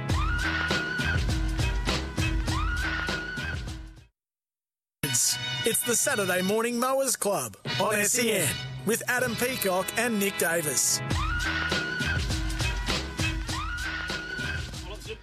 Well, it's nice for Nick Davis to show up. I've certainly showed up in lieu of Adam Peacock. Jimmy Tarmo facing a one-match ban for taking out Sammy Walker. If he challenges and fails, he'll get 2. Lindsay Collins just copped a fine for that cannonball on Jackson Hastings. Keep the texts coming through. 0457 736 736. Finally out of the program, we found Gibbo, Nick Davis. He phoned. He didn't phone in. He phoned me. And he's alive. That's so good awareness of him, knowing that you're on air. You just say, I'll just ring him while you're on air. Yeah. Exactly, but it is the first time. Normally, the shoe was well and firmly on the other foot, and I was the man that people were trying to find that was late to training and meetings and didn't show up and stayed out at Northies too long and all that sort of. Did you have a good excuse? No, I used them all. Geez, I used a lot. Did Reezy a buy lot it, of excuses? Yeah. Swans days or Pies days? No, Pies days I was okay. It was just Swannies days. Who was Mickey? Was Mickey with you? Mickey Malthouse? Yeah, Mick was Collingwood, and I was fine there. And then it was, I thought he was saying who was out with me. There was a few, and this great man, he just texted me. He's driving up the code. Ty Kennelly, he was with me a lot. Yeah, a lot. The Irish can party, can't they? Oh yeah. I blame him from a lot of my tardiness to training. Is that right? How did he? But he was good at it. He was good at it. He was fine because he was Irish. They hide it well, don't they? You can't understand him anyway. Yeah. And it was just, that's what he does. He was good at it. Yeah. And I was not. I couldn't hide. I had clear eyes and Listerine and all that sort of business. But no. And the fact that I was an hour late, that probably didn't help either. No, I wouldn't imagine. That didn't help either. An hour late's better than not showing up at all, Gibbo. So what's his situation? Where is he? He's heading up the... he said, but how... What's his, in terms of, I guess, physical health, how's he feeling? Gibbo, he sounded clear of mind. It was a bit husky in the voice. He definitely wasn't surfing. He was in no state to be surfing. Yeah, a few, like... He was apologetic. He was apologetic. Saturday Morning Mowers clan. He was apologetic. He knew that he dropped the ball there, but he knew that we're in capable hands. Julian King... Yes, I forgot to ask you to ask him. You were quite worried. I was a bit worried. We talk a lot. We've got actually. Yes. It's 11 o'clock. Yeah. Topsport.com.au. Home of the best multis. Gamble responsibly. We can now speak the company of the Lord, Sir Tristan Merlihan from Topsport.com.au. Tristan is doing a gibbo today. He's gone missing too. Well, everyone's gone missing on me. Adam is playing golf in Barnbougle. Yep. 0 invite. Yeah. Gibbo went to the Tars game and nil by show up today. And the Lord, Sir Tristan Merlihan from Topsport.com.au, home of the best multis, there's been a couple of guys go down at his end at Topsport HQ at the Gold Coast, and he's on the computers. He's trading today. So if you haven't got a Topsport account, get one today because there could be some really loose odds. So Tristan's back on the tools? He's on the tools. He's trading. Yeah. He's on the floor. I said I was up there, when was that? 2 weeks ago at Topsport headquarters and met all the fine people there at Topsport.com.au. And, the Lord is behind the computer and he's setting markets today. So we can give him a pass because he's actually working, right? He's working and he pays. So the Lord can do it. The Lord can do whatever the Lord wants. He can walk on water. Tristan Merlihan. So did Gibbo actually reveal if we've got any guests coming up this hour, or because he says, I'll email you the rundown. Didn't give me reading access, so I had to request access to read it. Yeah, and I still hasn't grounded me out. Gibbo, You know, can you you know, just give me access so I can have a look at his rundown for the last hour? Gibbo's rundown would have been for Zach Bailey. There would have been a couple of questions because we know what we're talking about. Yeah, dot point charity shield. And then for Brad, it would have been not a lot because Gibbo's not a participant in the final a game of golf. Brad would have just said Greg Norman. Yeah, Greg Norman, yeah. golf. And then for Nick McArdle, Gibbo's rundowns for Super Rugby are novels. Extensive. Extensive. It's like reading War and Peace, basically. Extensive sort of stuff. So that's basically all. Yeah, nah is coming up in the last hour. If anyone's got a good yeah, nah that they want to phone in or text in, you can contribute to yeah, nah. I've got a couple this week. It hasn't been my best week. I've been quite busy. Swans Academy, we're kicking into full stream, so I haven't sort of stepped too far out of my lane this week in regards to yeah, but I've got one. So if anyone wants to add to the yeah, nahs, they can do that. Yeah. And I'll be taking the Lord spot from topsport.com.au. I will be giving out all the odds for all the racing. Randwick is still apparently going ahead. I'll be giving out some odds I'll make up the odds and then Tristan can type them in. If you want $5 for South Sydney today, we can make that happen. Yeah. We can make that happen. But $80 for the Dragons. I'll have a piece of that. you can have that for the Premiership. If you can start now, you can still have $80 for the Dragons. I'm not giving it to you and Sowie and the Dragons people. Good luck. Sowie down there. But yeah, we'll go through all the prices for all today's racing for topsport.com.au in the last hour. But generally, our last hour, we're sponsored by topsport.com.au. Toro, 100 years of innovation. They're proudly on board. They're our merchandising partner. But we're looking for some sort of waffle. We do waffle a lot here on the Saturday morning. Oh, we can waffle. So some sort of waffle, some sort of waffle maker. If anyone wants to come on board, we're like a NASCAR. We've got sponsorship patches all over our merchandise, and there's probably room for one more. Right, I thought you meant we're like NASCAR because there's a certain routine of going round and round. Oh, we do that too. We just go round and round and round and round. If you tune in at 10:15 or 10:30 or 9:15, it's the same. We're just going round and round in circles. They tune in because they're just waiting for the stack that they know is going to happen, the excitement. You know what I mean? 0457 736 736. You're talking about the Swans. Hey, I've got a new favourite Swan, by the way. Yep. Justin McInerney. Does he? I love him. I tell you why. I interviewed him when I was filling in for Jimmy why. on the afternoon show. I know why. He's just casually dropped an F-bomb. So I don't know what standards horse and the Senate training over there. But I thought, it wasn't a big, it just sort of slipped out. So maybe just in passing? Yeah. Well, it's no biggie. Let and it go if you're through to the listening, keeper? correct, because I thought 50% of people listening probably wouldn't have picked it up and I thought, just keep going. And then he stops and apologises for the F-bomb. You can't. You just got to play thereby on. drawing more attention to it. No, I agree with that. You just got to keep going. You just got to keep going with that sort of business. But we're a fine, upstanding show, and so in our last hour, and Dan Stutters, our lawn expert, I'm interested to know about the deluge. What's happened to it? We can't get out and mow our lawns at the moment because, as I said, there's no outboard mowers on the Toro. But can we be fertilised? Is there something we can be doing in this period to give it another little kick for the second part of summer? Can you greenify it? Can we just sprinkle it with some sort of magic dust, some sort of fertiliser while it's raining, just to bed it in? Is it a good time to be doing whatever to your grass because you obviously can't mow it? Very good question. 0457 736 736. Paulo's written back. Paulo from Pequist. Yeah, nah, Gibbo. Yeah. Clubhouse leader, Paulo. Clubhouse leader. A really nice photograph of the Sydney Swans in the Telegraph, recreating that famous shot from 1982 there on the steps of the Opera House. I saw that. I can't wait for them to recreate the 2005 one when we all pile out a Sapphire nightclub at King's Cross after winning the grand final. That's the recreation photo that I want to see. Hey, did Roosie kick on at all with your blokes? Or? Oh, yeah, I think, From what you hazy memory can recall. It was very hazy. It was so hazy. Yeah. Who goes hard? Who went hard? Tig was hard. Tig went hard. Yeah. Mickey O was there. Love him. Eamon Buchanan. Yeah. He was there. Adam Schneider. It was the forward line and Tig. Yeah. Okay. Goodsy was there, so yeah, forward. Hawley, forward. So the forward line, we were the Disco Kids and the Irishman. Are we blowing up at that ridiculous decision to award Chris Judd the Norm Smith? Or? I didn't even realise that he won it. Yeah, You're too busy getting your losing premiership.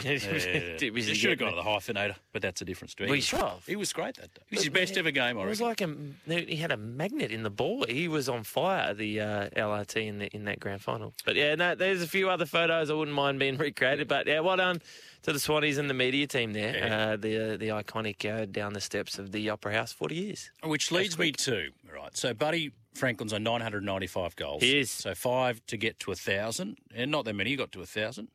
And there's a quiz question for you. If you're Buddy, right, you got GWS round 1 away, would you rather it round 1 against GWS, heartbreaking loss in the finals last year, or do you hold off round 2 at home v the Hawks? V the Hawks. I'm not sure. It's got to be round 2, doesn't it?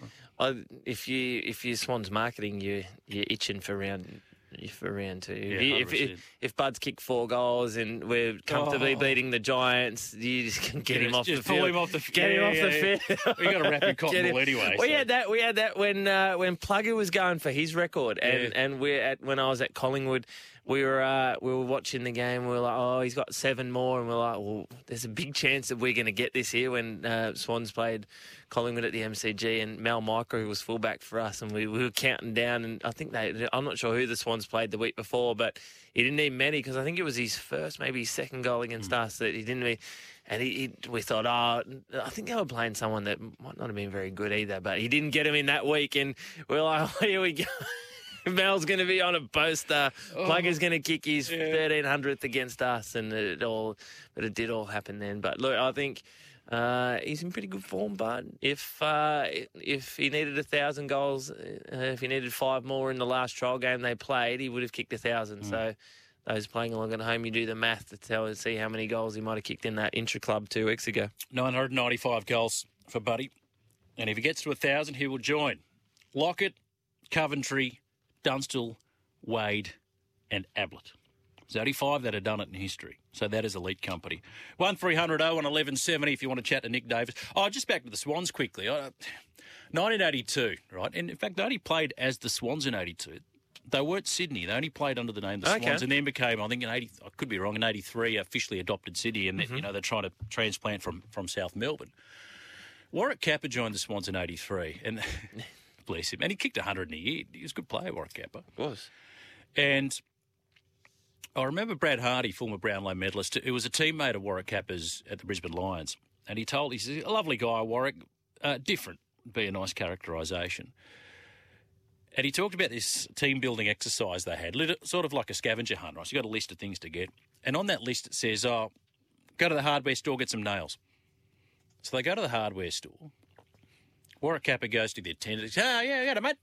I need some nails. And the hardware store attendant says, yeah, okay, mate. How long do you need them? He says, about 2 weeks. They could have sent him there for the left-handed hammer. Or he could have asked for just the liquid nails. How long do you need them? About 2 weeks. It wasn't Kappa. I'm sure Kappa was the guy that was asked to do special comments of a radio call one time. He says, I can't do it. Can I pre-record them? Can you pre-record special comments? And, yes, good afternoon if you're listening in via 1620 on the Goldie, Warwick Kappa, or via the SEN app 0457 736 736. We wanted to get Gibbo on the line, and that was a hard pass from him. No, it was a hard no. It was a hard no. But we are the Saturday morning mowers, so we do need to talk some sort of mowing. This man is our man for the job. Dan Studders, welcome to the Saturday Morning Mowers Club. Is there any mowing going on where you are? Mate, there's no mowing where we're going, mate. There's nothing happening. There's more boogie boards and brooms, I think. But Dan, at what point, like when the rain stops, can you get out there again? Like how?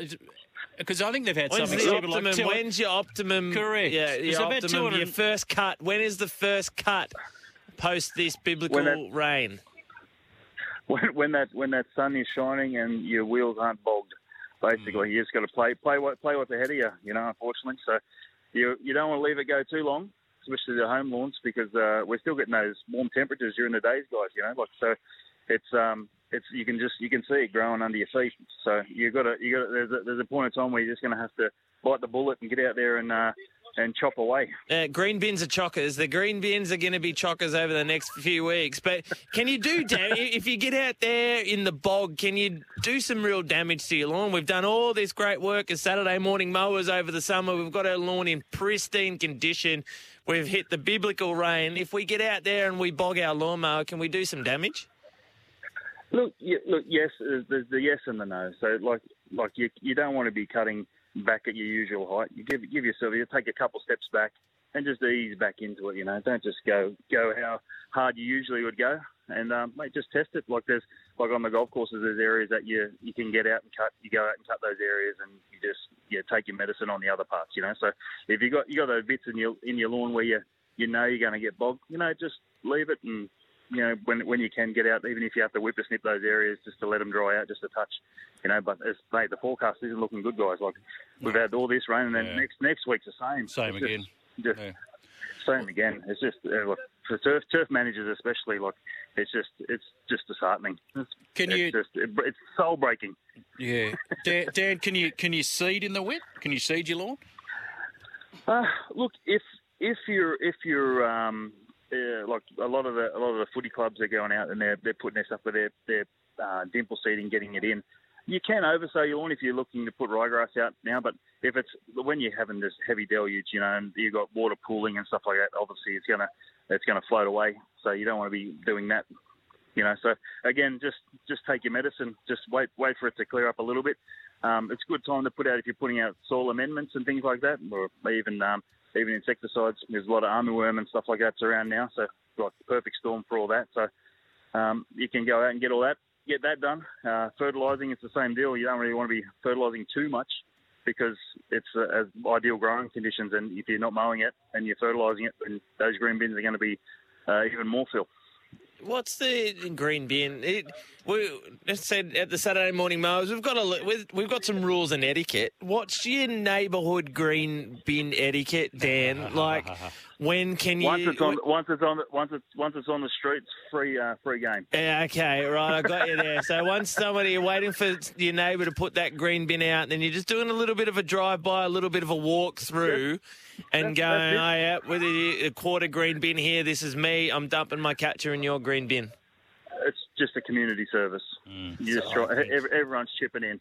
Okay. But, Dad, are you brazen enough to do it while they're peering through the window? He's like, morning, Jim. How are you, mate? I'm just... Or do you sort of do it more... Especially when you can see that they're about to mow their own lawn and you've just topped their green bin right up. It depends on what you're wearing, I guess. You're wearing your Saturday morning mowers T-shirt and Chappelli wide brim cap. That's what we're wearing. That's it, mate. I think it's go away. But it's everyone's. Your neighbours. If you're all out mowing, everyone. If that neighbour understands your pain that you're going through, then I'm sure it'll be fine. My mother-in-law lives next to a rather stubborn neighbour who had a blue with the council and refused to, and you would have heard about these stories, this is dead set true, refuses to mow her 2 metres of nature strip. Oh. Everyone in the street, they take pride and they take care of what they do. It's all pristine, but hers is weeds coming up shoulder high. And you're sort of in this bind where you want the street to look good, but you don't want to fall in the trap of having to do their lawn for them because the lesson will never be learned. So what do you do? Well, if the stubborn neighbour, he might need some liquid whippy, we call it. So the old roundup on the edges, just to teach him a little bit of a lesson. Teach him a lesson. That's the same old thing. If the liquid whippy. That's the phrase. Liquid, got it. I can't understand some people 2 square metres. Why wouldn't you just have a go? That's horrible. It's horrible. You call the council, they don't really care. Maybe once every 2 months they might whip around and mow it, but it's horrible. And if your lawn is pristine, it just absolutely just takes the gloss off yours too. Yeah, it does. Does it take the gloss off it or put more shine on it? No, it doesn't. It takes the gloss. No, it doesn't. And he is listening, so I'm hammering him. It's like standing next to Ty Kennelly in the team photo. There's guys that make you look a little better, but then the fact that his bald head was there, you're like, oh, geez, maybe I don't look at that. But I've got a yeah, nah, and I was going to save it for the yeah, nah segment, but Dan, because you're on, I'm going to do it now. But my yeah, nah was for the lawn, the people out there that are doing their front lawn, and you've got your front lawn in front of your house, and then you've got the footpath, and then the nature strip. The people, I was going for a walk the other day, and their lawn was immaculate. The edging was done, the grass was beautiful, but they left the clippings on the footpath. It's a massive yeah, no, is it not? That's a yeah, no. That's a yeah, no. Well, the way I look at that is you edge, blow, then mow, and then you got no clippings, right? That sounds like a Toro advertisement. You're a great man. Edge, mow, blow. Edge, blow, mow. Edge, blow, mow. Yeah, because when you mow, you suck up all the... Blow, mow, blow. Yeah. Oh, with the blow on the end. Yeah, got you. I just go, edge, mow, edge, blow, mow, blow, beer. There you go. You got to have the fifth one. It's like dodgeball. Edge, blow, mow. This is like dodgeball. Blow, beer. You can dodge a mower, you can... The one thing you can't dodge is when, the mower chucks the stick out and it flies out. It's character building. It's rite of passage, isn't it? It's character building. Yeah, when you look at your lawn and you just see it just fling off and you go, oh, geez. And we've had another one. Another we had was when you're doing the nature strip and you've got not your car but another car parked in front of your house. Etiquette there. Mm. Oh, yeah, it's a tough one, isn't it? Yeah, you want to mow. You've done your front yard. You've blown the footpath, and then you got that little bit of grass, and you've got someone's car right there, and you're like, oh, I could flick a rock straight into this. It's all about your skill set, I guess. I said I'm happy to tackle it. If the grass is a bit long and you've got the grass clippings over the side of the door, there's nothing the blower can't fix. So that'll be on the blow beer cycle of your mowing. Yeah, the final two steps. All care or no responsibility on the blow beer cycle. You should say, don't attempt the last two steps until you've done the first three, edge, blow and mow. Yeah. No. If you park the car, that's a risk you take, right? You park the car. It's a risk you take. You cut away. It's a risk you take. Cut away. So, Dan, no, you go. I was going to say, if you're on a side shoot mower, you tend to not you wouldn't be going throwing it straight at the car. There's a little bit of etiquette that's involved. That's true. Yeah, but definitely if it's parked there, it's parked generous. So your business, is it basically the calm before the storm for you with this the storm that's happening now? Are you getting ready for to get back on the tools quick smart? Yeah. We're sort of it's just you look at play what's ahead of you. Like there's disease has been a real big problem for us because the water's just not getting away. So when the water sits in that profile, it just rots and just stays there, and that's where your disease comes in. You have grass loss. So we're managing that with preventatives and curatives, disease controls, but we're just watching fairways and roughs just grow. But it's all right once the sun comes and we get those mowers out. So we'll have 6 Toros on deck next week. Just trying to get out punching what we can. Sounds good. Yeah, get those. If I'm playing golf at one of your golf courses, can you made the fairways just a touch wider? Please and thank you. Yeah. Shorten the rough. That's I'll leave some tees in the rough for you, mate. Thanks, man. Or extra balls, whatever. I don't really care. That's right, mate. There's always beers in the greenkeeper shed, mate. No problem. Beautiful. Yeah, good on you. Good on you, Dan. Have a good weekend. Don't get too bored not mowing. All right, mate. There he starts. A few greens, a few golf balls in the... You ever run over a golf ball with a lawnmower? Nah. No. Nah. I suppose you don't mow greens, really, do you? So. Nah. No. Nah. That'd hurt. But there's a few out there. You see them just underneath the trees there. You can see just a half-cut golf ball where they're like, that was being left and it just goes... Yeah, so that's what it looks like at the inside of a golf ball. Yeah, exactly. Saturday morning Mowers Club. Whether you need to trim, blow, cut or mow, there's a Toro for everyone. This is the Saturday Morning Mowers Club on SEN with Adam Peacock and Nick Davis. Peacock free, Tristan Melhan free, Gibbo free, and Payne free. Free. Nick Davis stepping in for Tristan Melhan, who'll have all the odds thanks to topsport.com.au shortly. We'll catch up with Sam Perry too from the grade cricketer. Just some fixtures this afternoon in the A-League. We've got the Newcastle Jets and Macarthur FC, McDonald Jones Stadium. I'll be watching the state of that surface very closely. 5:05 kickoff. Adelaide and Central Coast, that's at Cooper Stadium. Then Sydney FC, Melbourne City tonight at Cogra. 7:45. In the NBL, we've got the Bullets and the Jack Jumpers, 5:30pm tip-off, followed by the Phoenix and the Wildcats. That'll be a beauty, 8 o'clock tonight. Don't forget the Charity Shield, the Dragons and the Rabbitohs in beautiful Mudgee. Oh, there was a little bit of a show. Didn't you just roll the shoulders back when the Dragons and South? Been there many times. And the Dragons up against the Titans tomorrow to commence proceedings for the NRLW season. Titans, of course, one of the new teams. That game at 12 o'clock, all these times Eastern Daylight Time, followed by the Roosters and the Broncos at 1:50 and the Knights at the Eels at 3:40pm. That is a triple header. This is the Saturday Morning Mowers Club. Talking cricket with Sam Perry from the great cricketer very shortly. He's moved to Darwin, Sam. He's a glutton for the heat, I tell you. Oh. A bit nicer up there. And then you're filling in for our good mate Tristan Melhan at topsport.com.au. People taking the day from work when they commit to working? Yeah, nah.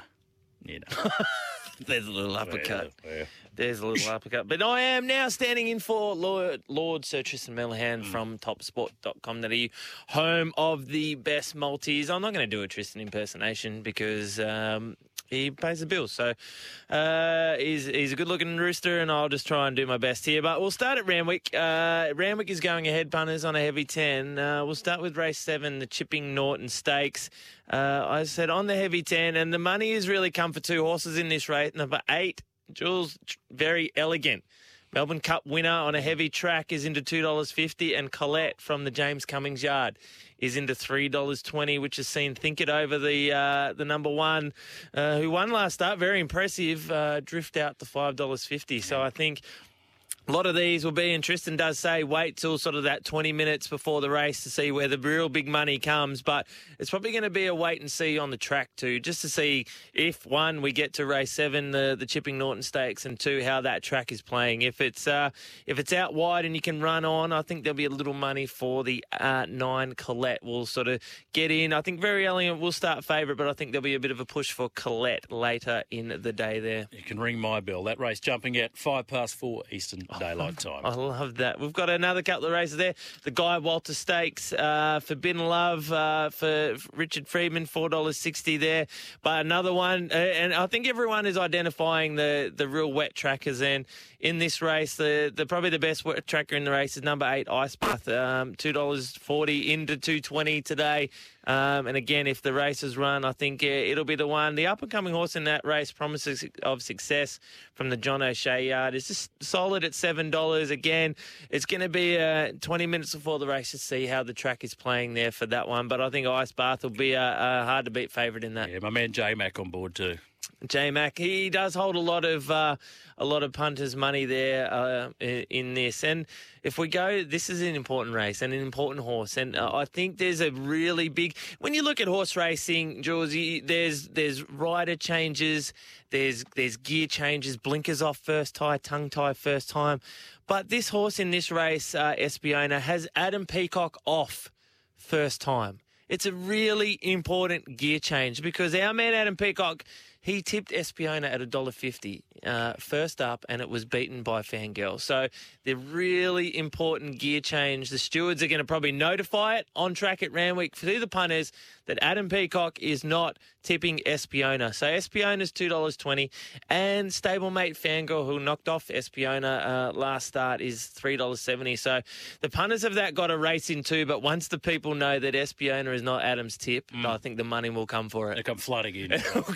Pardon the pun, but the money will come flooding in. And I did also mention before we get to Caulfield and we get on to some of the other odds that if we can get to race 10, there's been a little bit of a move. Chris Lee's horse, the Bopper, is $2.40. Gravina, a good wet tracker from the Cummings Yard, is $2.80. But there's one, if we keep scrolling down the topsport.com.au app, we get to number 10, Turnstile. Rachel King. $6.50. I'm all over it. All over it. It's a King jockey.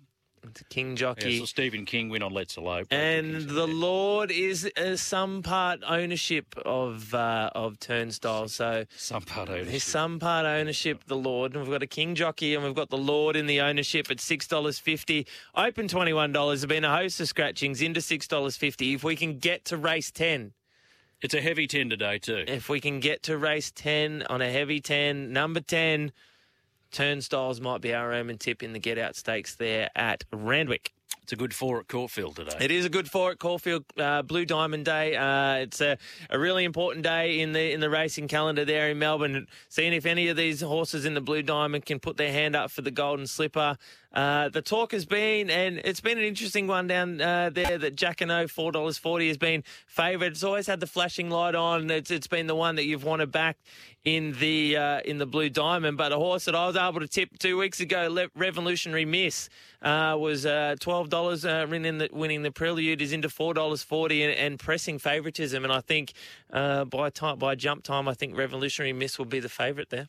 Carrying 55 kilos from the Snowden stables, Jamie Carr saddles up number 11, Revolutionary Miss. Another good race that everyone looks forward to, the Oakley Pate, the handicap there. It's a good race. Wild Ruler at the top of the weights, $9.50. Marabi has been really the sprinting sensation down there in Melbourne for the all-conquering Mar Eustace Yard. A little bit easy, sort of $2.90, then $2.45 open, out to $2.80. Away game again, another well-travelled mare from the Mar Eustace Yard at $7.50. But the money has come. I saw this trial. I was flicking through somewhere and I saw this horse trial for John O'Shea. It trialled at Cranbourne last week. Minhaj, $9 into $6.50. Barrier 1, a lightweight. We'll probably get the right one just behind him. And if there's a chink in Marabi's armour, Minhaj could be the one that comes over the top there at $6.50. Yeah, Minhaj, Kieran McAvoy aboard. He said John O'Shea trained. As in, like Nicki Minaj. Was it a play on Nicki Minaj, do you think? Could be. Yeah. Why not? I'm happy to run with that. Well, let's run with that. Sounds like we know what we're talking about. You got we've done it for 2.5 hours. We've pretended to know what we're talking about. Let's just keep going. I have, and we've got, we need to play it. Have we got the button there for Nick's Stupid Multi? Can we find that there? Because we did get the collect last week. If Nick's Stupid Multi is there, it just carries on saying this is time for, thanks to Top Sport, Nick's Stupid Multi. But anyway, we're just going to run with it. Thanks to topsport.com.au. I was able to get the multi up last week. Good man. And I'm going to, look, and we're talking wet tracks. I don't look wet tracks in regards to sport. Let's stay away from them. But let's go wet tracks in racing. And I've got two here. I did mention it. I'm going to go with, I think Colette will get close in the market, but I'm just going to take the class of Very Elegant. So I'm going to have Very Elegant, and Tristan will put these on best of the best. So I get the best odds here, and you always get the best odds at topsport.com.au, but I'll get the best odds there. So I'll take Very Elegant in the Chipping Norton, and I'm going to go again in the Group 1, the Blue Diamond Stakes. I'm going to take Revolutionary Miss at $4.40, best of the best. So I reckon if we combine those two together, we'll hopefully get around $12 there for the best multi. That's tidy. Very Elegant, the Chipping Norton, Revolutionary Miss in the Blue Diamond. That is Nick's Stupid Multi. Now we got Adam's tip. Oh, yeah. So you want even more money now. You want the Espiona fans to be even happier. He's going to flip. He's going the old flipperoonie, and he's going to have his 100 thanks to topsport.com.au on Fangirl. So treat it as a scratching, treat it as you may. The gear change, Adam Peacock off Espiona onto Fangirl. Fangirl. I suppose we all back what we desire, don't we? This is true, and it could be happening. We'll take a break. Whether you need to trim, blow, cut or mow, there's a Toro for everyone. This is the Saturday Morning Mowers Club on SEN with Adam Peacock and Nick Davis. Cowboy Griff. Hello, Griffy. Guys, I'm cutting my grass. It's nice up here in Townsville. I just did a quick weather search, 2% chance of precipitation. Can you send some of it down this way, please, Cowboy Griff?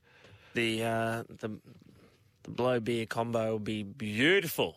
For him once he's... yes. No, but you can't do the last two without the first three. No. Edge, blow, mow, blow, beer. Yep. Right, so starter said edge, right, bzz, yep. then blow, bzz, yep. Get then that mow and suck yep. up some of the... Yeah, no, it's environmentally conscious. Blow again, that's a little tidy. You have your little collarbone moment there with your grass. You know, they always say that first beer after you've done your lawn is the best tasting beer. I posited that question to Doug Bollinger, who filled in for you on this show a couple of months back. He goes, oh, is it? Any beer's the best beer. It just reeks of Bollinger. It reeks of not the drink, of course. No, well, you don't want that. Oh no, it's a bit too highbrow. Especially after he's... See, it's an ironic name because Bollinger's too highbrow for Dougie Bollinger. And a man that actually took Dougie off the chin, I think, and put him to the boundary was Sam Perry, the great cricketer. And he said Doug was kind enough to say that, it might have been... I'll probably let him tell the story. He's on the line right now. Hello, Sammy. G'day, boys. How are you? Good, mate. Okay, Good, just tell... And put a bit of mustard on it too when you face Doug Bollinger. Oh, well, you've already put the mustard on it for me. There's absolutely no way I ever had the skill to take Doug Bollinger off my chin. But I was lucky enough to play against him in a game. You know, this was pre him having a rug on his head, so when he was even quicker. And more aerodynamic. I just remember... I was opening the batting. It was the second innings of a one-day. It was at North Sydney Oval. My uncles turned up in between innings and were frightened for me upon learning that Bollinger was opening the bowling for Fairfield. And anyway, I think I got lucky with one ball. I sort of slapped him behind square for 4. And the next ball, I just took a suicidal single to get off strike because he looked like he had steam coming out of his ears. And as I was trying to make my crease, the fielder... tried to throw down the stumps, missed the stumps. It went for 4, so I got 5 overthrows. Wee. And as I walked past him, he said to me, "You know where the next one's coming, don't you?" And he also added a swear word that I wouldn't say on the radio. Was he a bit lippy, our man Doug? Oh, mate. I mean, he was, Doug, he's a great fella and he's actually hilarious on the field. He's a very precociously minded guy and he's quite entertaining. But when he had the ball coming in, it was less so. And, yeah, he said, "You know, the next one's coming, don't you?" And then insert whatever suffix you want there. And mate, I said, no, I don't. But I had a feeling that it was coming at my head and it would have been right at my head if it wasn't for the fact that I was basically on the ground when he delivered it. You're at square leg. You're still on the square leg umpire's toes. Yeah, that's right. I probably showed all 3 stumps. So that's my Bollinger story. He's a gentleman, Doug. He gives you forewarning, right? So forewarned is forearmed. So he's in his delivery stride, and Sammy's already crouched down. You talk about alpha males in the dressing room. Pat Cummins has obviously established now that he is the alpha dog of Australian cricket when it comes to who's the captain, who runs the team. They're talking about a lot of reverse swing. This is an historic tour, 24 years, and they're returning to Pakistan. Yeah, well, on the first point, yes. Pat Cummins is the alpha dog. He's made it very clear. I think he actually has been for some time, but he does well to put forward a decent image, which is true. He is a very decent, smart guy. But, I've had interactions with him. Others have as well. He doesn't take a backward step. He's definitely a competitive guy, and he has the respect of the team. And I can't wait for the Pakistan series. I mean, firstly, it's been an almost appallingly long time since Australia's played overseas, where the cricket is really challenging for them. Australia hasn't gone to Pakistan for 20 years, and I just love that in this globally interconnected age where we kind of know everything about everything and everyone's friends. We still don't know what wickets we're going to get in Pakistan. They've still managed to keep it a mystery. So, some people think that we might be playing 2 spinners and Cameron Green's opening the bowling. Other people think that Pakistan will favour pace bowling because they've got quicks and they don't really have many successful spinners. So what seems to be agreed is it's going to be kind of attritional cricket, low, slow wickets. Cummins is already talking about being prepared to battle it out for draws and nick a win where he can. So I think it's going to be pretty engrossing and testing, and I don't think anyone is expecting Australia's going to have it all their own way. Is the pressure on this side with what happened with Justin Langer? Are the players on notice, and is Pat Cummins going to put them on notice going, look, we got what we wanted, now we've got to front up and win some matches? Well, yeah, it depends who you're listening to. I mean, if you listen to the Golden Generation, I think anything other than an innings victory in every game within 3 days is going to be considered a failure. I think there are going to be some people out there thinking, "Oh, well, you've got a new coach. You better destroy everyone in your wake. Otherwise, it's a failure." I mean, I think Cummins and most rationally minded people will will set expectations. They'll want to win the series, and I think people will expect that they win the series or give a very, very good account of themselves. I mean, Pakistan, they don't play a lot of Test cricket. They haven't played a lot in a while. They haven't had a big touring team like Australia in Pakistan for a really long time. They haven't played at home, in a really long time, apart from a couple of smaller series. And they're coming off a lot of T20 cricket themselves. So Australia will be a good chance. I think there's always going to be voices on the fringes and the periphery trying to apply pressure for their own political means. But I think it's going to be a close series. I think Australia have tried to put themselves in the best position possible to succeed. And look, I'm backing them, but there's so many unknowns. So it's going to be exciting to watch. We're sadly between a clock and a hard place here, Sam. I just want to commend you on a really good article you wrote in The Guardian the other week just with regards to this cohort of former players rallying around Langer. And he said, that's kind of their last connection to the current team, and they don't like the fact that may be surrendered, but surrendered it is. Enjoy that heat in Darwin, won't you, mate? Thanks, mate. Yeah, everyone's asking me if I'm going Troppo. I don't even know what that means, but it's so hectic up here. Like, we're all actually battening down for a cyclone this weekend, so we've got our cyclone prep kit ready. It's all very novel, but it's great. It's great to have some heat. I live in Melbourne otherwise, so I'm actually quite enjoying the predictability of the weather. Yeah, my dad worked in the Darwin Public Service for years. He was a socks and sandals kind of guy, and there's no shame in that whatsoever. Sammy, all the best. Lovely to chat. We'll let you go. We'll speak soon. No worries, fella. See you later. There he is, Sam Perry from The Grade Cricketer. We're almost done. Let's take a break, wrap things. Yeah, that threw me, Nick, because I thought we'll take a break and then it'll close music. So I wasn't ready. No, you're not ready. I wasn't ready to go. That's okay. We weren't ready to go. We could have had another couple of minutes with Sammy. Do we have another break to go there, Pat, or are we just going to gibber up till the news? Yeah, it looks like we've got an ad break for the listeners. Right, okay. That takes us up to the top of the hour. Right. What time would you like us to take that? When would you like me to stop waffling? We don't have a hard out. So it's different in the last hour. Okay, so the music goes up to the break. Wasn't in the run sheet. Yeah, of course it's not. So Gibbo. Yeah. Okay. You're on thin ice, Gibbo. Let's give him one last one. Maybe let's reward the listeners with an ad break. Okay. Do we want to take that now? And have Jason Williams on the other side. Jace Matthews. Jace Matthews. So that's it. Well done, Jules. Are we done? I hope he's not listening. So what time do you want us to stop talking? I think maybe now. Maybe now? Yeah. All right. Thank you, Mowers. Thank you, Mowers. Thank you, linesman. Thank you, ball boys. Thank you, Mowers. Thanks for the opportunity, Gibbo, for letting me come in. We'll catch you next time.